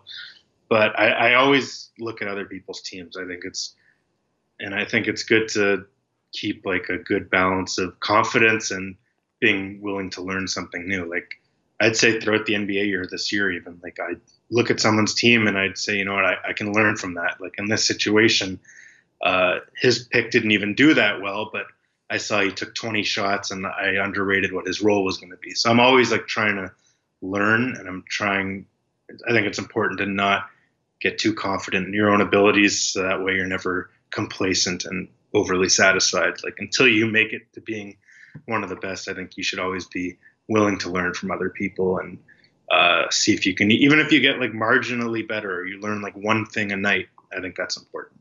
Right. I mean, my whole theory of play is to exploit the overconfidence of other people. Yeah. I mean, I start the slate with I don't know anything. All I know is that all these other people think they know. Like like that's my style of. That's why I use other people's. I don't build my own model. It's like I can't make a model better than these. So why don't I just use the models that I see around the industry? I could obviously write them off as expenses, so I could see them around and whatever. But it's like, I'm not looking at anything else other than anyone else is looking. But I know that other people are looking at these. Right? It's like, it's one of those, it's that third level thinking of, well, you're using these projections. So let's say like in baseball, I'm using the bat projections. Yeah. Right. For Derek Carty's projections. But I have subscriptions everywhere. So I could see projections everywhere. And in the bat, this guy, you know, this pitcher is rated higher than in most other models. It's like, but I also know that people could see that, right? Yeah. So it's like this guy, like I know what people are going to see everywhere, and then I go, well, based on all of this, this team is going to be underowned because they don't project poorly, but they don't project well in any model. But they're a high ceiling team and they have a 4+ run total, and they're going to be 3% owned. And it's like, because I know everyone is looking at that, everyone is looking at everything. I play that team and then I win. And then people ask me, well, what put you on that team? Yeah. Right? And of course I'm playing multiple lineups, so it's not like I'm playing all or whatever. And my answer is simply because no one else was playing them. And they were high. They were 3% owned, but they had a 5.5% chance of being the winning team. And that's why I played them. He said, and then they asked, where would you have seen that? Yeah. And I'm like, because they would be like, I looked at the bat, they didn't project well in the bat. And I said, I know. And they go, well, they didn't project well in Awesemo. I go, I know. Said, did they project badly though? Said no, but they didn't project well. They were like towards the bottom, 2/3, down there, whatever. And I said, and that's why I played them. And they go, because I know you're looking. I know, because is there anything to show that this team is going to put up 12 runs today? No, there's nothing that will show you that. And everything that everyone else is looking at is not going to find that either, which all it does is decrease the ownership of the team. And to me, like, you hate baseball for it. I love baseball for GPPs because it's so high variance on one given day that who's to say who's going to be the highest scoring team? So all I need to know is, what does everyone else think? And I'll just play the other things. I mean, like, that's sometimes all that it comes down to. Now, I may use the projections to physically make the lineups, right? Because I had the medians, and I could, higher projected, lower owned, and get the one-offs in and everything like that. But at the end of the day, I'm picking, most of the time, I'm stacking teams based on, well, no one else is. Like, and they're not hard. It's not like I'm stacking the team against Garrett Cole or Jacob deGrom. It's just like a team that's just off the radar. Like, because there's 5 obviously good spots, and I'm taking the 8th best spot. Right. And it somehow happens that they put up 12, 14 runs. But then people ask, like, what put you on? And it's hard to explain, Warren, the process of, I just looked at what everyone else was doing and tried to do something different than that. Yeah, because most people, they don't want that quote-unquote risk, even though nothing in baseball is safe. Right. They don't want to be on an island themselves because they think there's a reason this team is only 2 or 3%. It's not because they can't do well. It's because they're slightly less likely to, but that doesn't mean they can't do well. And if they do well, like you said, you have a way better chance of finishing in first place if your 3% team comes first as opposed to the 25% owned stack coming first. Like, there's thousands of other people thinking the same thing with that, so it's harder to win with that. So it makes sense. Like, I think game theory in baseball is it's hard to tout though, like you said. Right. That's exactly what I mean. But this is opposite. But this is opposite of how, like, what you said earlier. Like, you tend to go with projection. Like, you're naturally going to be contrarian. Oh, and like that's NBA. I think other sports, I'd be far more open to, like, game theory. In NBA, I just trust my stuff so much that I don't feel the need to diversify off of it. But if I do play MLB this summer, I'm going to be doing, like, kind of exactly what you said, in that I'm going to pick the low owned stacks within reason. Like, not going to have, like, the worst stack, but I'm something where I see, like, a little bit of upside, and maybe just throw them all in a lineup and hope they're 1% and just go crazy, because anything can happen in a baseball game. And it kind of has, like, a correlation. Like, if you have a hot start, there's, like, a better chance you get some bad relief pitcher who comes in and then keep hitting him. Maybe the backup catcher comes in and throws it. It doesn't take much for a stack to go off. And at low ownership, anything can happen. So, but I agree, it's hard to tell people who are asking you for advice, like, why did you use them? And there's no real statistical analysis other than game theory to justify it. Right. I mean, but that's hence the theory of daily fantasy sports. That's why it comes down to. But I talked to so many top players that think more along towards your lines of, like, I have my projections, like we see recently with the Whistles Go Woo, right? That guy. I mean, he was on Lulz and basically said that, like, he has a module. Like, we found out that he's not a schmuck. We found out that he's someone that builds predictive. I mean, like, he literally builds optimizers, right? I met him at the finals. He had his laptop open the whole time. He was always working hard. Right. He was a friendly guy, but I could tell he wasn't. From the first interview, I was like, oh wow, this guy won really when he did the whistle noises. But then when you actually meet him in person, and maybe not after winning $1 million, I think everyone would be in that kind of mood. But when you meet in person, you're like, okay, this guy actually knows what he's doing. Right. But even he says that he doesn't factor in ownership often at all in most of the sports that he's played. No, in most of the sports that he plays. Interesting. I think baseball is different. I think baseball is, like, the one where you should factor it the most. But, like, for me, I personally don't weigh it too much in golf. I don't weigh it too much in hockey or football, because I just think there's so many unique combos you can get that if you love the 20% owned guy or the 20% owned stack, and, like, there's no, like, you think it's great and worth it, then there's other ways to differentiate yourself. And I don't like to give other people the plays I like when I can have them myself. If that makes sense. Like, I don't like to go on an island, but whereas in baseball, I feel like even the best stack, like, I don't feel like anything is a guarantee in that sport. Not that it is in others, but it's even more variance in baseball than it is others. So I'm okay with playing the odds because, you're using 1,000 at-bat sample to predict 2 at-bats against a pitcher. You don't know how many runners are going to be on base. You don't know. I don't know. There's just so much that goes into play that it's almost all luck to me, to the point that you almost just want like the lower owned squares, if that makes sense. Right, but it also matters on how you approach DFS fundamentally from the start. Like you're to use sports betting terminology, you're a market maker. Yeah. Right. So I would say most top DFS players are market makers. Right. Market makers meaning that they originate their own projections. Right. They're coming from they're trying to predict what's going to happen based on the salaries and what lineups, and they do simulations and they run and they go based on my methodology, based on my predictive analytics, based on everything. I'm going to project this distribution curve for this player and for this team. And this is what I'm projecting and everything like that. So if you trust in your stuff, it's like you wouldn't care what anyone else does. It's like, I'm just over the long run, I'm going to be more accurate than anyone else. But I fundamentally come from the complete other end of the spectrum. I come from, I don't even need player projections. I just need to predict the ownership of all the players and then go, I'm going to make the assumption that the field in general, now there may be sharp players that are good, but there's still tons of dumb people in this field, that the ownership is going to be inefficient because people are going to be overconfident on certain things. They're going to be biased towards certain statistics, right? They're going to overplay this. I mean, it's human beings. So to me, the most important thing to me is not the player projections. It's the ownership projections. Because obviously, if you tell me, for instance, in basketball, Warren, if I just told you that there's going to be a player that's on a 10-game slate, that's going to be 85% owned. Yep. In a large field GPP. Do I have to tell you anything really about that player?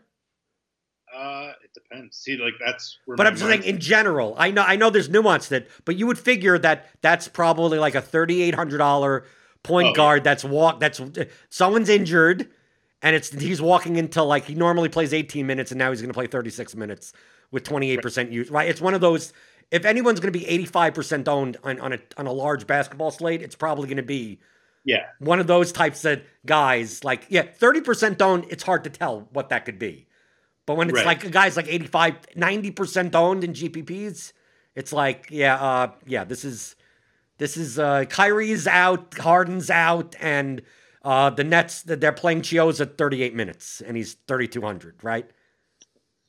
Right, yeah. It's that type, but to me, I don't need a player projection for that. All I need to know is that he's going to be 85% owned, and I know what type of player. Now in baseball, anyone that's 85% owned is over-owned.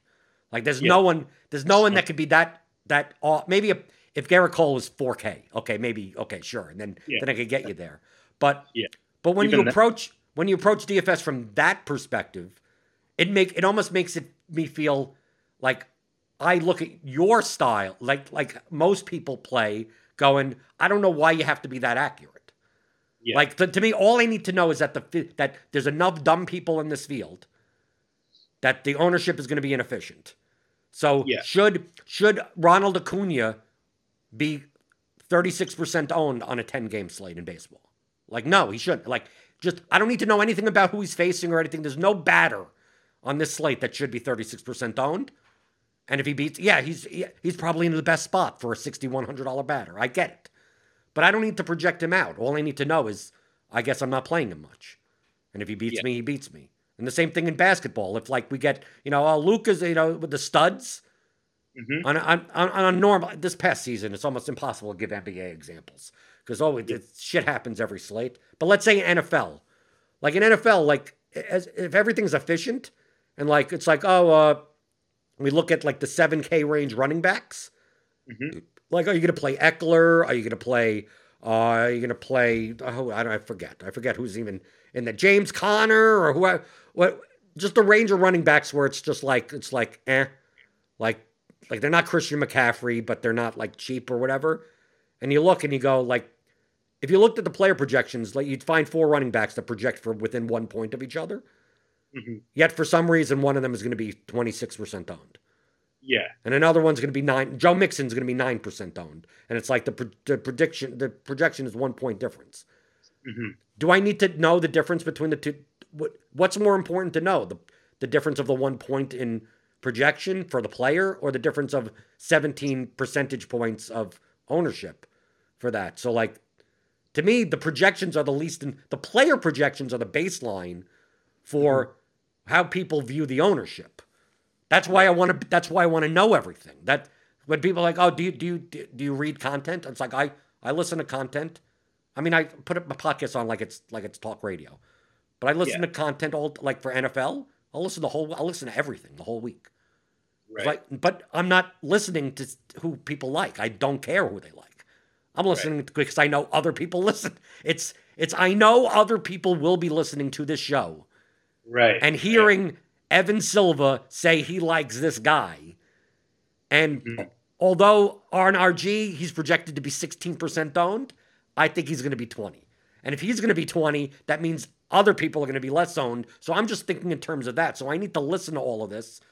Yeah. I need to look at all the projections because I know that other people are looking for. If you have an Awesemo subscription, I'll know. It's so easy to find. I could download a CSV, and you give me a username and you give me their exposures, and I can almost by eye tell you what site they'd subscribe to. Really? Yeah. Right. I mean, because I'll look at the difference between like, oh, the bat has this guy higher and that guy lower and this guy. Oh, if you use Awesemo projection, you're going to be playing a lot of Yankees on FanDuel today, right? The bat is much lower on them. The Yankees are still a good team. The bat it's still high, but Awesemo has them as the clear top stack, while the bat has it as like the third or fourth stack. So I know that if I see, and that's when you also see people that don't know how to use optimizers. You download the CSV, you give me a username, and you'll see lineups where you'll see users that are playing 100 lineups, and they have like 70% of one hitter. As a one-off, like it's not one of those types of things that they're stacking one team and going like high variance. Yeah, it's like it's like obviously this guy fit into most of his lineups, and you see like the 2K shortstop punt is like 54% exposed. So I'm like, okay, I know what projection set they used, and I know that they didn't set any type of. I know that. So if this guy, they're built, you could tell just by looking at that. Yeah. So to me, I find that the most. To me, that's how I play. I want to see what everyone else is doing. And the difference between 1 point and the projections for players, like for the people that you like you're in your cash lineup, it's like, oh, if you have a 5% owned guy, you're fine with that because you that's who you think that should be in the lineup. Me, I look at it as like, to me, I want to play the highest owned people as possible, right? I mean, like I don't even know what the player projections are. Just give me the highest owned lineup and let other people make mistakes, and in the long run, I'll get a percentage return. And who cares if I'm off by a point or two in the projections? I'm playing high-owned guys. And in the GPP, I'm doing the complete opposite. Okay, see, I do the same in cash, but like my cash is head-to-heads, 3-mans. The 3-mans are the key. Like I will look at the projections and like the chalk ownership. And if there's something that I don't project well that I know everyone else is going to have, I'll like spam join the 3-mans. Well, because you make more. I mean, but I've talked about this on the podcast. Yeah. Because you could beat, because you're making twice. When you win, you're beating two people with a similar lineup. Exactly. Like you're going to beat one. You're going to beat both or neither most of the time. Right. Now, in head-to-heads, that wouldn't be needed, or double-ups. No, it wouldn't be needed, but like if I like my player more and he's lower owned, then I'm going to play him. Right, well, of course. But I'm just saying, as far as ownership is concerned, that it's a very similar. I mean, I do the same thing. Like if I play the bat optimal, if I play the RG NBA optimal, and I see that there's like it's a 2v2, and I'm playing a guy that I know is only going to be 5% owned in cash. Yeah. Like if I know, because I'll see that. I'll see like it's a half an hour before lock, and it's like, okay, I guess I'm going to be playing. Everyone's playing Max Kepler for 3,600 leading off. He's probably going to be 60% owned in cash, but I'm playing Aaron Hicks or whatever, or someone, some other, that the bat projects is slightly better, but not other places don't have them slightly better. So what I'll do 30 minutes beforehand is start joining triple ups and quintuple ups and 3-man, because like if I get on the right side of that 1v1 or 2v2, I want to get 3x. I want to get 5x. Exactly. I don't want to get just double my money, because I'm already predicting the ownership. So there's no need to get leverage in cash for double ups. You want to get leverage when you could make 3x, 5, you could progressively make more. So like that makes I think people don't understand that. They think in terms of like even you're saying head-to-heads and double ups are different from 3-mans and 5-mans and triple ups because of the payout structure. Yeah, but it still depends on the sport for me. Like in NBA, like I don't even care what other people are doing, but if I'm playing MLB, I agree. Like I'll look, and if I'm first of all, if it's like a 1 versus 1 and the rest of my team is chalk in NBA, I'm gonna pick the chalk guy, because I don't want my night dependent on one guy who's projected like 1 point different, because that's stupid. But like usually I'll end up with like 3 or 4 guys who are just kind of off the board, and it kind of just makes more room for error, right? Like there's three or 4 chalk guys versus my low owned guys, and then like all it takes is one of the chalk guys to do poorly, and then one of mine to do great, and then let's say I'm losing, I can pivot 2 of my late guys to other people. Or if I'm winning, I can block it. I can block the chalk later. So like, there's a lot that I do for cash games that I don't do for tournaments. But like in terms of pre-slate process, I'm always just treating them as similar entities. But yeah, baseball is a completely different animal, and I agree with you there. Like especially a leadoff guy can go 0 for 4 any time of the week, even if it's a good spot. Like he can fly out, line out, and then he faces a tough reliever. Then gets pinch hit for or something. Like anything can happen, and I don't think any baseball player should ever be that highly owned when like the best spots are going to fail 65% of the time when they're at the plate. Right, as opposed to basketball where the best spots typically succeed 65% of the time. Exactly. Yeah, it's like it's almost like golf where you need like all 8 of your guys to do what you expect, or else you're in trouble. But no, I do agree. I love that strategy of joining 3-mans, though. Like that's something I've recently adopted this year, where if I know I'm going to be a bit different, then I recommend it to people. Like I'll see people with like game stacks and double ups, and I'm like, that's stupid. Like why just do that in 3-mans? Do that in single entry tournaments. Do it in triple ups, because then like if you're right versus the field, like yes, you can win double ups, but like you can just win more, and you're not going to beat the chalky lineup with a game stack 60% of the time, but maybe you can do it 40% of the time and make good money long term. Because that's what I love about NBA is like the opportunity to beat all the overlap. All you need is like one differentiator who goes nuts, and then you can really just win every contest you're in. Like not tournaments, but cash games, triple ups, etc. So what is your take on? We've seen a couple of weeks ago, 2-3 weeks ago, about claims of the 3-man collusion. Because I mean, especially in the higher stakes. My take in general on collusion in this type, which is the real type of collusion. In the past, like because people have been saying this for a while. In the 3-mans, the 5-mans, that type of people. So basically, you're battling for the lobby. You're trying to get two people in there and trying to get a sucker for the third one. And then you play a slightly overlapped, it's secondary lineup, and then you split.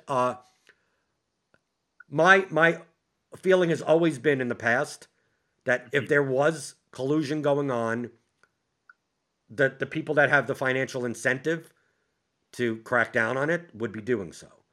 So like I heard this in 2017, 2018, and I'm like, well, if they're committing, like, why are all these other high stakes players allowing this to happen? I mean, like, it must not be going on, because I don't see people that are putting in tens of thousands and hundreds of thousands of dollars saying that it's true, because they have everything to lose on it. So you're barking up the wrong tree. But in the past, like 2 weeks, I've seen high stakes cash players talk about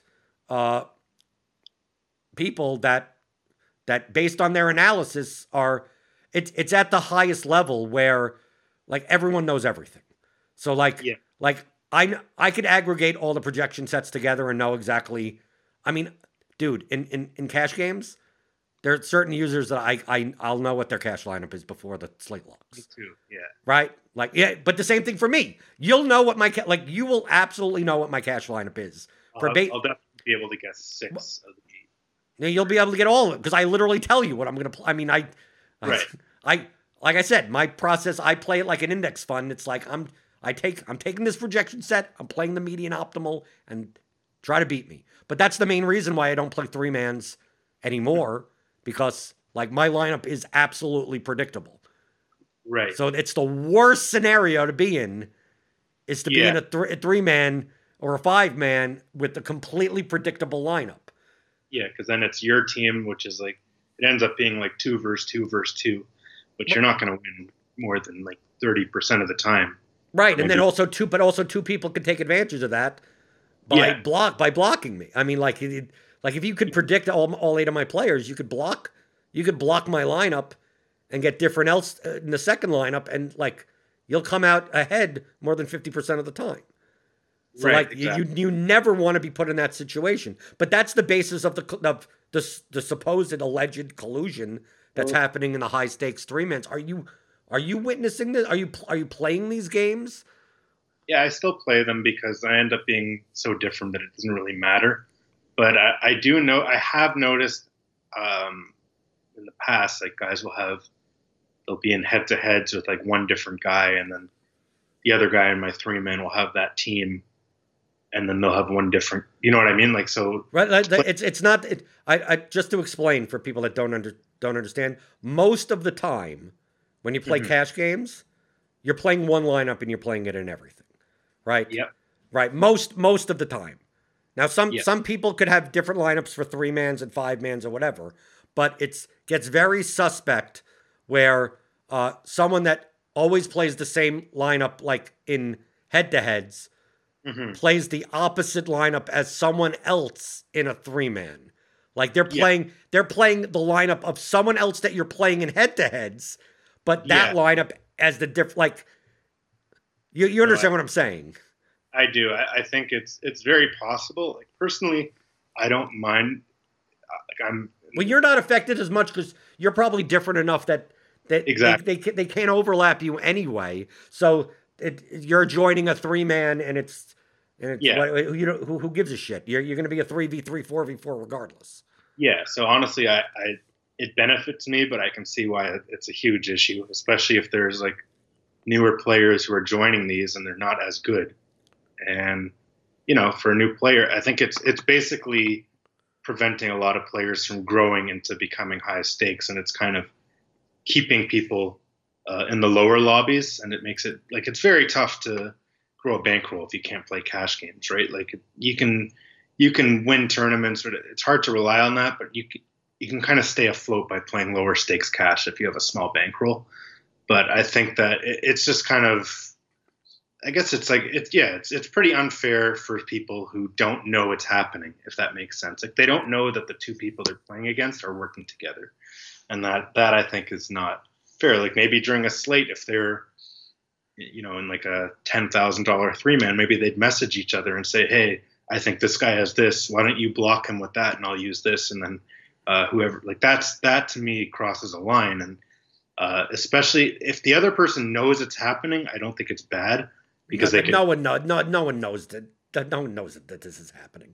Exactly. That's the issue with it, and unfortunately, it's hard to crack down on it because the sites need those players, and if they start threatening to kick them off for it, then it's just going to hurt the site's overall growth. So, I think they may tend to turn a blind eye. They may know what's happening, and they may tell them like knock it off. But I don't know what's going on behind the scenes there, but I definitely think it should be looked into, and especially if the other players are making these claims that they are. But like for me, I kind of sit in the corner. I'm like, yeah, I kind of don't mind. You guys do what you do, and I'll keep joining them, and I'll beat you 2 out of 5 times and profit.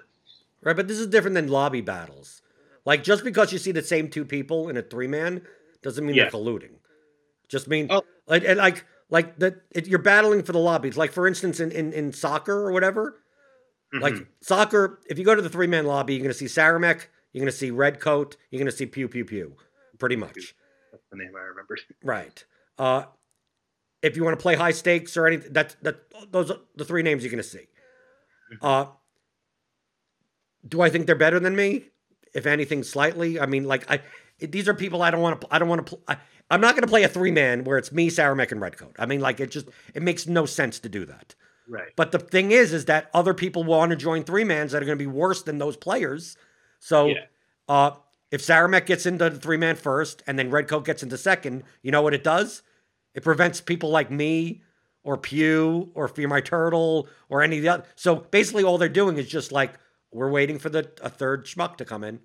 Not because they're competing, not because they're colluding, just because they have a bigger edge against just they don't want me to join. That's the ride they're joining first. So the whole thing of like battling for the lobby is like when the slate first comes out, like being the first guy in all those 215, 109s, whatever 3-mans, and then like the second sharp player joins, and then like now that starts preventing the third guy. Like, but that's not collusion. That's just game select. That's contest selection. That's just battling.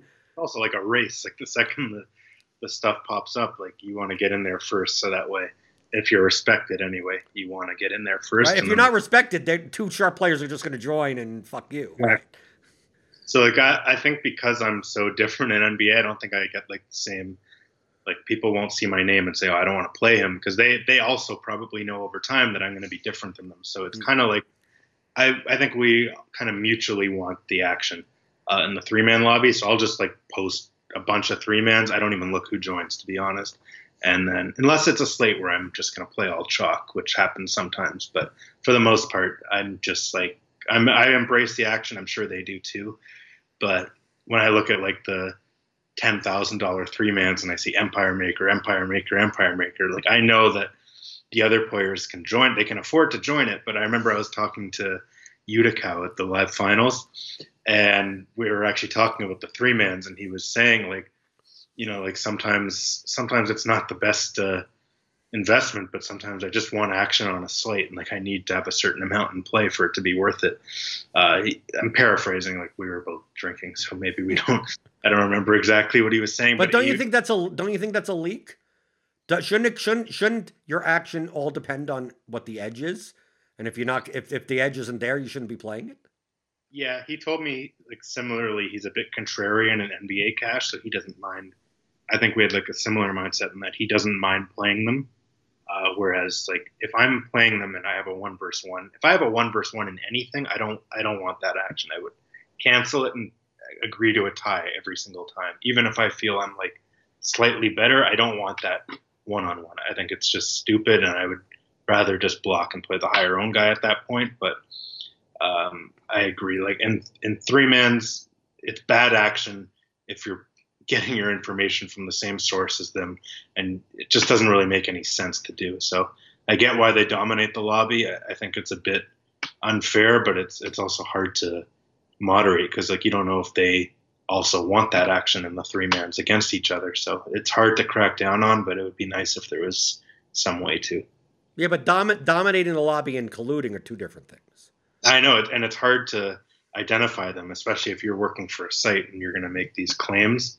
It's hard to prove one from the other, and obviously it would be fantastic if they got rid of all collusion.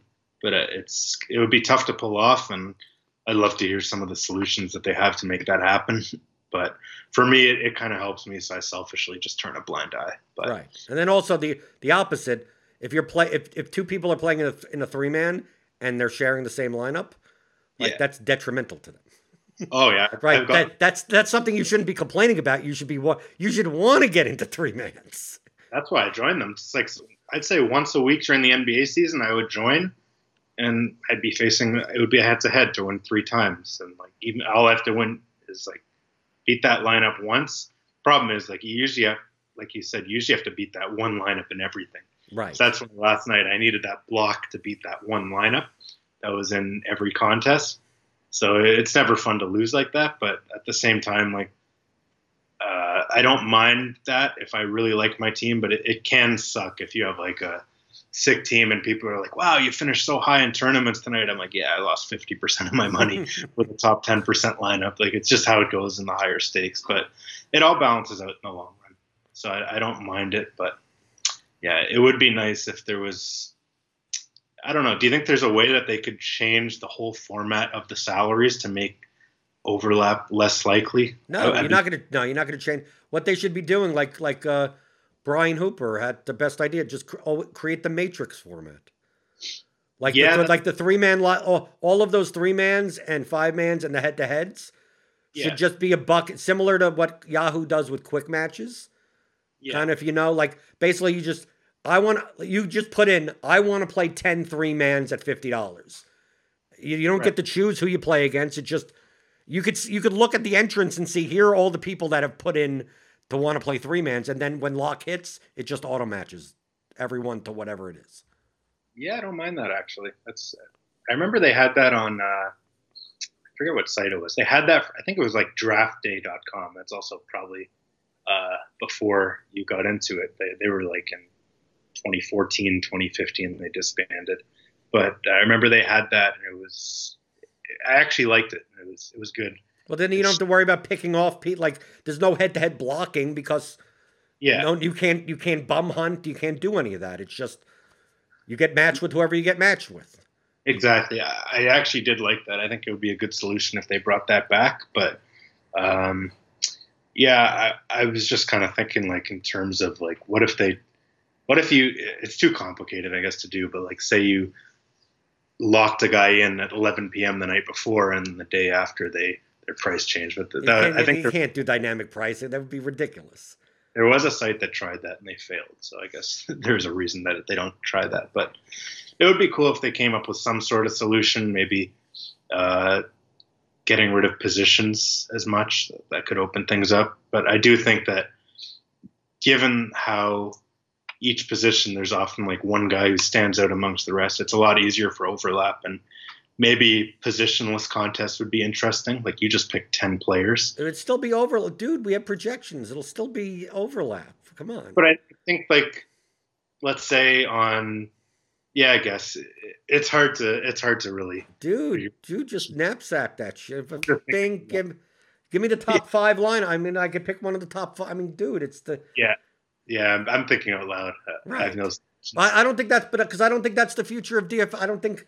I never thought it was the future. I thought cash games, double ups. The casual people don't want to play. They want to play. They want to put down $10 to try to win 100,000. Yeah. Well, they're paying for the screenshot advisors. They want the screenshots too. If they don't want to win $10, they definitely want to. Right. So, like, to me, like, especially in like MLB DFS, I've seen this year, I go through the head. Normally, I'd go through the head-to-head lobby like, every hour or two and go, okay, who do I not recognize? And I'll pick off 20 there or 50. I don't say it's all the same fucking people. I know. It's the same. I mean, I'm just like why am I like, okay, I guess as long as I'm diversified, I'll just spread this shit out. And just like, okay, I know. And I'm looking at people, I'm like, I'm going up against, I know what projections I'm going up against. It's like, I know what this is going to be. I know these 5 people use the same line. Okay, I know that. And this is going to be, well, there's no point in taking head-to-heads against these 3 people because they're using the same projections I am. So, like, exactly. Okay, right, I'm going to get the rake back there. And then you're looking and like, where are the new people? Like, there are no new people. Because obviously, if you're a new person and you don't have projections, you're going to get destroyed in cash games. Yeah, that's why week 1 NFL, you'll see them. You get a bunch of new guys, and you're like, hey, look, it's growing. And then the next week, they're all gone. And it's just back. Right, well, I typically scale down my cash play from there. Right. Yeah. Well, the first month of the NFL season for cash games is like, to me, that's the easiest. That's literally the easiest month of the entire year. Yeah, and that's why I play all the niche stuff, because like I play EuroLeague basketball, I do those Madden streams. In the summer, I'll do Summer League NBA. I'll do, I guess, hopefully the Olympics run this year. I'll do that. The Euro soccer's coming up on the 12th of July, June. See, like, I'm sure you don't need me to tell you to play that, but like, I guess like, that's not even that much smaller than like the other leagues, right? It's not like the Euros are the international. It's like the World Cup for Europe. Oh, okay, sorry, yeah. So the first play that they have $100,000 the first for the 12th on the first GPP. That's actually pretty big. I didn't realize it got that high. But Right. That's why I said But the thing is, don't you find though in the niche stuff that the specialists are even, because I consider the soccer cash lobby to be the hardest lobby in all of DraftKings. Yeah. Because it's if you know the sport, you are the best, and I'm playing the same people I've played since 2015. I mean, and that's why some people don't play, and that's why a lot of people don't play the niche sports in cash games. Right. Because if you don't play often enough, seriously, in the past, we used to have in the soccer lobby, Empire Maker would play, and Draft Cheat would play, right? Yeah. And a lot of them, they were not as good. They weren't bad though, but they just weren't as good. And then what's the reason for them to play? They look and they see, the people in the soccer lobby are people you don't see in other lobbies. So you would naturally, a normal person, a normal user, or someone that's a regular, you'd go in and go, who are these people? I don't see them, right? I don't see Awesemo here. I don't see any of these. It's like, these are people I've never seen in any other lobby. This must be easy. And you go, no, these are the people that have made all their money in soccer. Right. You're going against the best of the best for the past 6 years. Yeah. And then it turns people off. And then it's like, why? Right. People, I get blocked. I'm blocked. I can't even get head-to-head action anymore. Yeah. I think that soccer, does it happen in NHL? Does that happen in NHL? Are you not getting action there? In what, NHL? Yeah. No, I get it. It's soccer and hockey are very similar in that you're playing the same good people every day. Whereas I'm talking like the real niche stuff, like EuroLeague basketball. Like if I post a ton of stuff, I'm lucky to get $500 to $1,000 of action in a slate. Like I'm the only one who plays it. Like the Madden streams, basically I'm the only one who played it for a few months now. A few other guys who play NBA actually started playing it too. So it's not as profitable as it was. But then there's, like Summer League basketball, the stuff where it's like, it's so hard to get good information that just, talking about that stuff we did earlier, like the manual work, like reading coach quotes, like really digging and making your own projections well. Like I'm extremely confident when I play those niche basketball stuff. Who are you getting action from though in those sports? You'd be surprised. Is it just randos? It's just like some days I'll get none, and then one day I'll get some random who will just take my high stakes head to head, and they'll play me for a while. Like it reminds me of like old DFS, like playing, especially NBA Summer League, like when there's scratches on Twitter. EuroLeague basketball, there's scratches on Twitter in different languages that you have to click translate tweet like 5 minutes before the game starts. There's no push alerts for that, and even though soccer's not like huge and it's not huge for DFS, it's still a huge sport. Like when there's news, people are going to find it out. So yeah, the niche stuff is fun if you can like control a lobby and not have any competition, because I guess the number one thing people will tell me is like, yeah, you can't get action in that. It's not worth your time. But like I played EuroLeague for probably 2 full seasons. And I'm not even kidding. I probably had, I think it was a 60% ROI in 2 seasons of playing EuroLeague basketball, because it was just me against fish, like every single slate. Right. But you had to put in the work for 60% of like $500 to $1,000.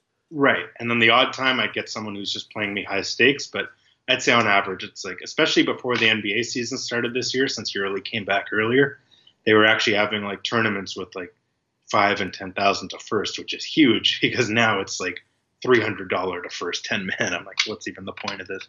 Right. So I stopped playing EuroLeague because like you have to enjoy your life a little bit too. If you're just grinding like low stakes stuff all day, just eventually your head starts spinning and it's just not enjoyable. Yeah, but that's where you started from, right? Yeah, for sure. Right. No, you have to start somewhere.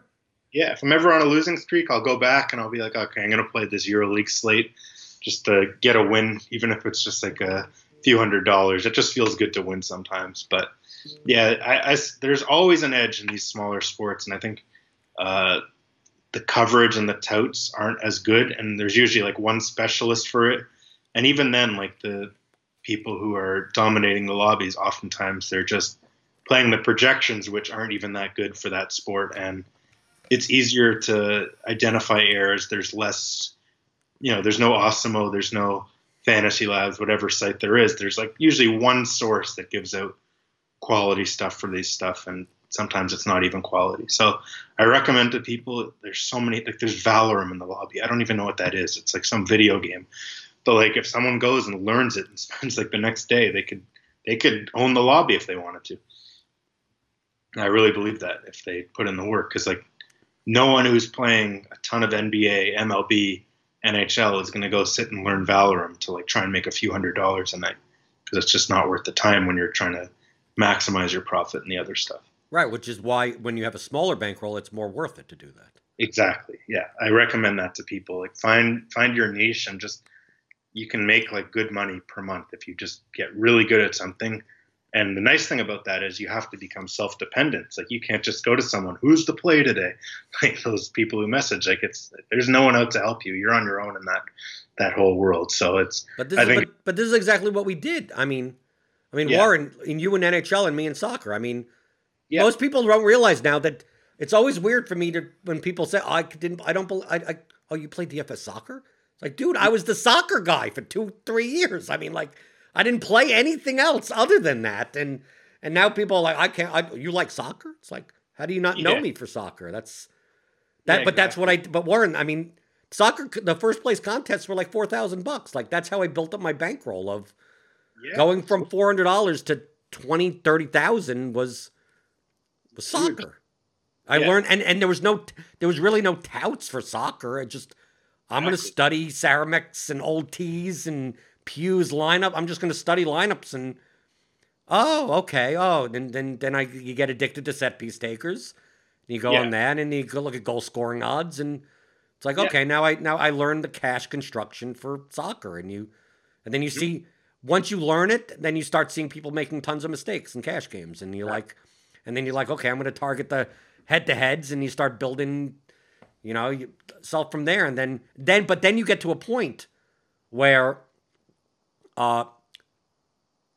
doing the short slates, the 2-game slates, the midweek stuff, and it's like there's more money to be made in NBA. There's more money to be made in MLB than these slates where if I post head-to-heads, the only people that'll take my action will be the other sharp people that you just end up not playing that sport as much anymore. Yeah, so like I definitely recommend to people, like, instead of, if you're playing like, I don't know, $50 to $100, I would really recommend learning niche stuff and just trying to become the expert at it. Because like there's new stuff in the lobby every day. There's Counter-Strike, there's Call of Duty. Like I messed around with those because we're in the middle of COVID. There's not much else to do. But like I know I was not nearly as good as some of the people who were playing in that, who might just be like esports people and they don't know anything about other stuff. But like there's still like a lobby that can be dominated in that. And if you look in that lobby and look at the head-to-heads, like it'll go up to like $200, but there's no one posting the high-stakes stuff. And like that could be whoever's listening to this. You can go and learn something and become an expert at it and just keep going the extra mile. And you never know where you could become that, like you're the soccer guy, someone else could become the Call of Duty guy or something. And I think there actually is a guy, I think his name is Carson something. And, I played him a few times and he beat me. And I was like, wow, he has the perfect team. And I didn't know enough to learn from it because I don't really understand what I'm doing in that. But I was curious to see if he was good or not. Like I was using basic stats. And yeah, I think that whatever new sport there is, if you're watching this, just go and watch it, try and figure it out, and you never know where it will take you. So they should dominate or die. Exactly. Dominate or die. Yeah, just be the big fish in a little sea instead of being a little fish in a big sea. It's easier to last longer. Well, sometimes they end up still being the fish in the fish, no matter what. Yeah, it's true. Yeah, but at that point, they probably would have been a fish on MLB and other stuff as well. But you never know. Do people consider you a big fish in the NHL waters? I mean, I wasn't playing NHL for a long time, and then I told you about this. I got into like a head-to-head battle with Sissima because even though I'll give him credit, I'm not going to be one of those scammers. Look at my screenshot. Look how good I am. Like he beat me pretty good. And I still to this day don't agree with the lineup structure he had, but like I'm also not like going to be a sore loser about it at this point. Like he beat me. Like his way clearly worked. I mean, he beat me by less than a point, probably like 4 nights in a row. But like, I think that people do take my games in the NHL, and I don't think I'm as good at NHL as I am other stuff. But yeah, no, I'm not good at lying or pretending like I'm doing well at something if I'm not. Like NBA, like I'll die on that hill. But in NHL, like I think people, when I post, people will take my games. So I guess that tells me something. But Right. It still was my first sport, and I used to be before it was infested with sharks, as I call it. I used to really do well in the Draft Street lobby, and I remember I made like the Draft Street finals, and it was like 10,000 to first or something. And at that time, that was like a huge deal. Like I couldn't sleep the night before. I was so excited. And, but yeah, it's grown, and there's like a lot of regulars in that. It's similar to soccer in the sense that there's like 4 or 5 guys dominating the head-to-head lobby, and they all have very similar strategies. And I thought my way could work. I still think it could in the future. You never know. I may dive back in, but yeah, it's definitely an interesting sport. And with the scoring changes, I definitely just prefer basketball at this point. Well, maybe I should start playing NHL then. Maybe. I mean, start taking your games. You should. And play punt defenseman. Yep. Oh yeah. That's the strategy is they pay up for like, the 3 big scorers, which is good. And even at the end, I started doing that, and I would pick value guys I like better. But like, I guess the block shot, I was underrating the median of the block shot bonus, and I guess they're doing similar to what you might do. And other stuff is just playing like the highest median, even if there's no ceiling to it, just like basically daring me to pick guys who are going to score goals for cheap prices at forwards. And right. Well, that's did it. That's the I mean, you're describing my soccer's cash strategy in the past of like. Yeah. Like I would play cash lineups where, what if I just took off goals off the slate? What lineup would win?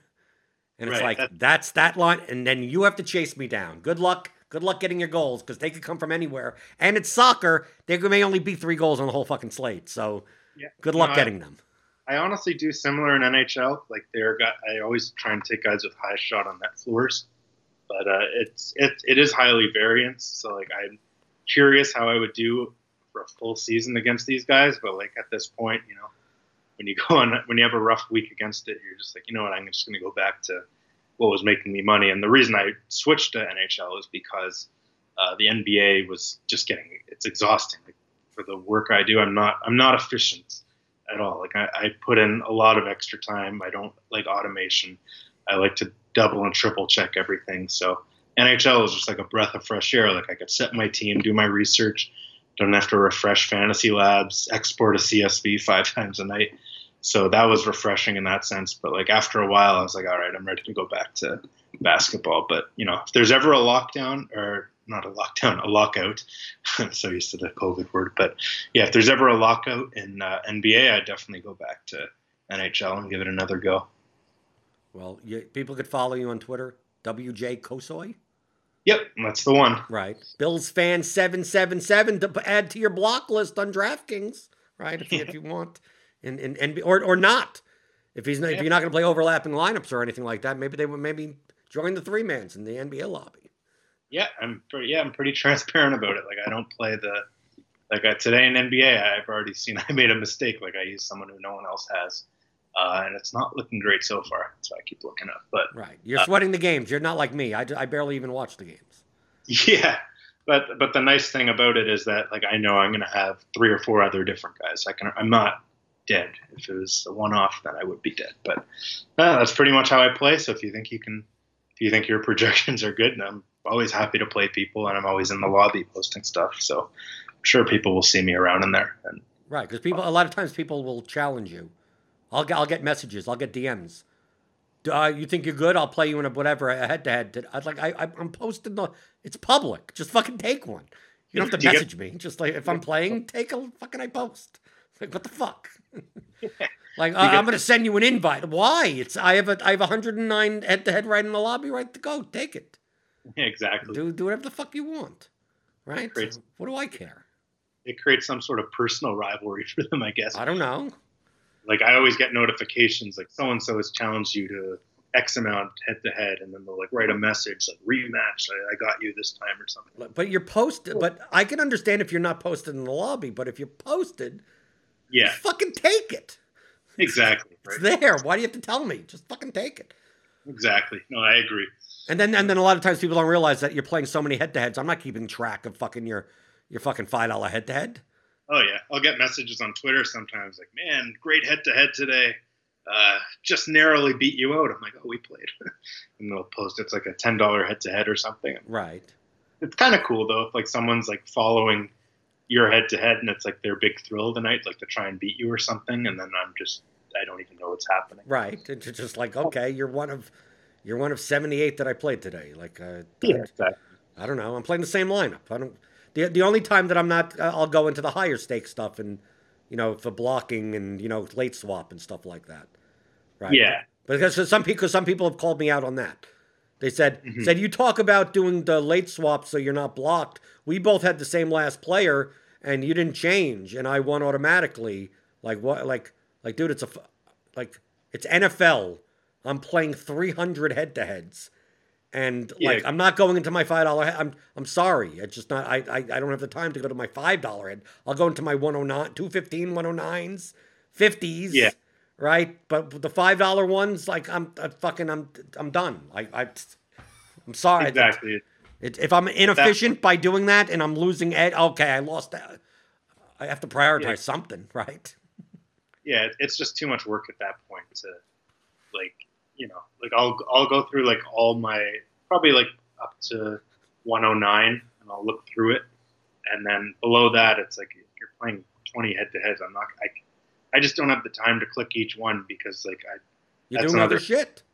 Yeah, it's just even when I'm locked in my house, like even then, there's things I'd rather be doing than going through that, and it's it's probably dumb. You could even like probably create a job from it for like someone like go through all my head to head, see if I'm blocked and just pay them like a certain percent. But I haven't gotten to that point yet, but I'm sure. I'm sure the enter contest. I need someone to do that for me. Yeah. I've heard that like some of the top players, they'll actually pay people like $20, join all my contests. I don't want to do it. And right. To just go in and just add all the 50-50s and as they populate on FanDuel or something like that. Yeah. Keep joining. See any new head-to-heads, join them, and like they get paid like this is what I've heard, like secondhand from a secondhand thing. So it's like my cousin's brothers, sisters said this or something. But no, I've heard that people actually will do that and they'll pay people to just join the contests while they're doing other stuff. Like who knows, maybe doing the research for the slate because it takes a long time sometimes to join these things. Like you're trying to look at who's in each contest. You can't just click add one to all. It'd be nice unless you're Empire Maker, because he'll just do that. Yeah, at that point you don't have to pay anyone. It's just one button. Right. But he doesn't give a fuck. Yeah, exactly. He's probably thinking it. Even if I'm spending 20,000 extra, it's not worth the time to like save 20,000 to like spend 20 minutes clicking and not clicking every single thing. It's like paying $20,000 just for the convenience of doing one click. That's probably how he thinks about it. But hopefully one day I'll reach that point because that would be pretty funny. Well, thanks for coming on. Was this enjoyable? Was this fun? Better than lockdown in Canada? Absolutely. It made me forget that I can't go outside for the rest of the week still. But I always enjoy talking DFS and can't wait to watch this when it's live. Do you ever re-listen to your show or no? Once in a while. Yeah, it's good. I don't always love hearing my own voice. I don't think a lot of people don't, but it's good to so much shit. What am I? I'd be listening to myself all day. I talk enough as it is. Yeah, we all have the voice inside our head too, when we're not even talking. Right. Just saying the same things that we're saying out loud right now. Right. Just play whoever you want. Listen to whoever you want. Exactly. No, it was definitely fun. I'm glad that you had me on, and down to do it again in the future. Okay, so Warren Kosoi, WJ Kosoi on Twitter, BillsFan777 on DraftKings and fantasy platforms. On Blender HD, as usual, on Twitter. Theory of Daily Fantasy Sports. Go pick it up. 15-hour audio DFS masterclass at theoryofdfs.com.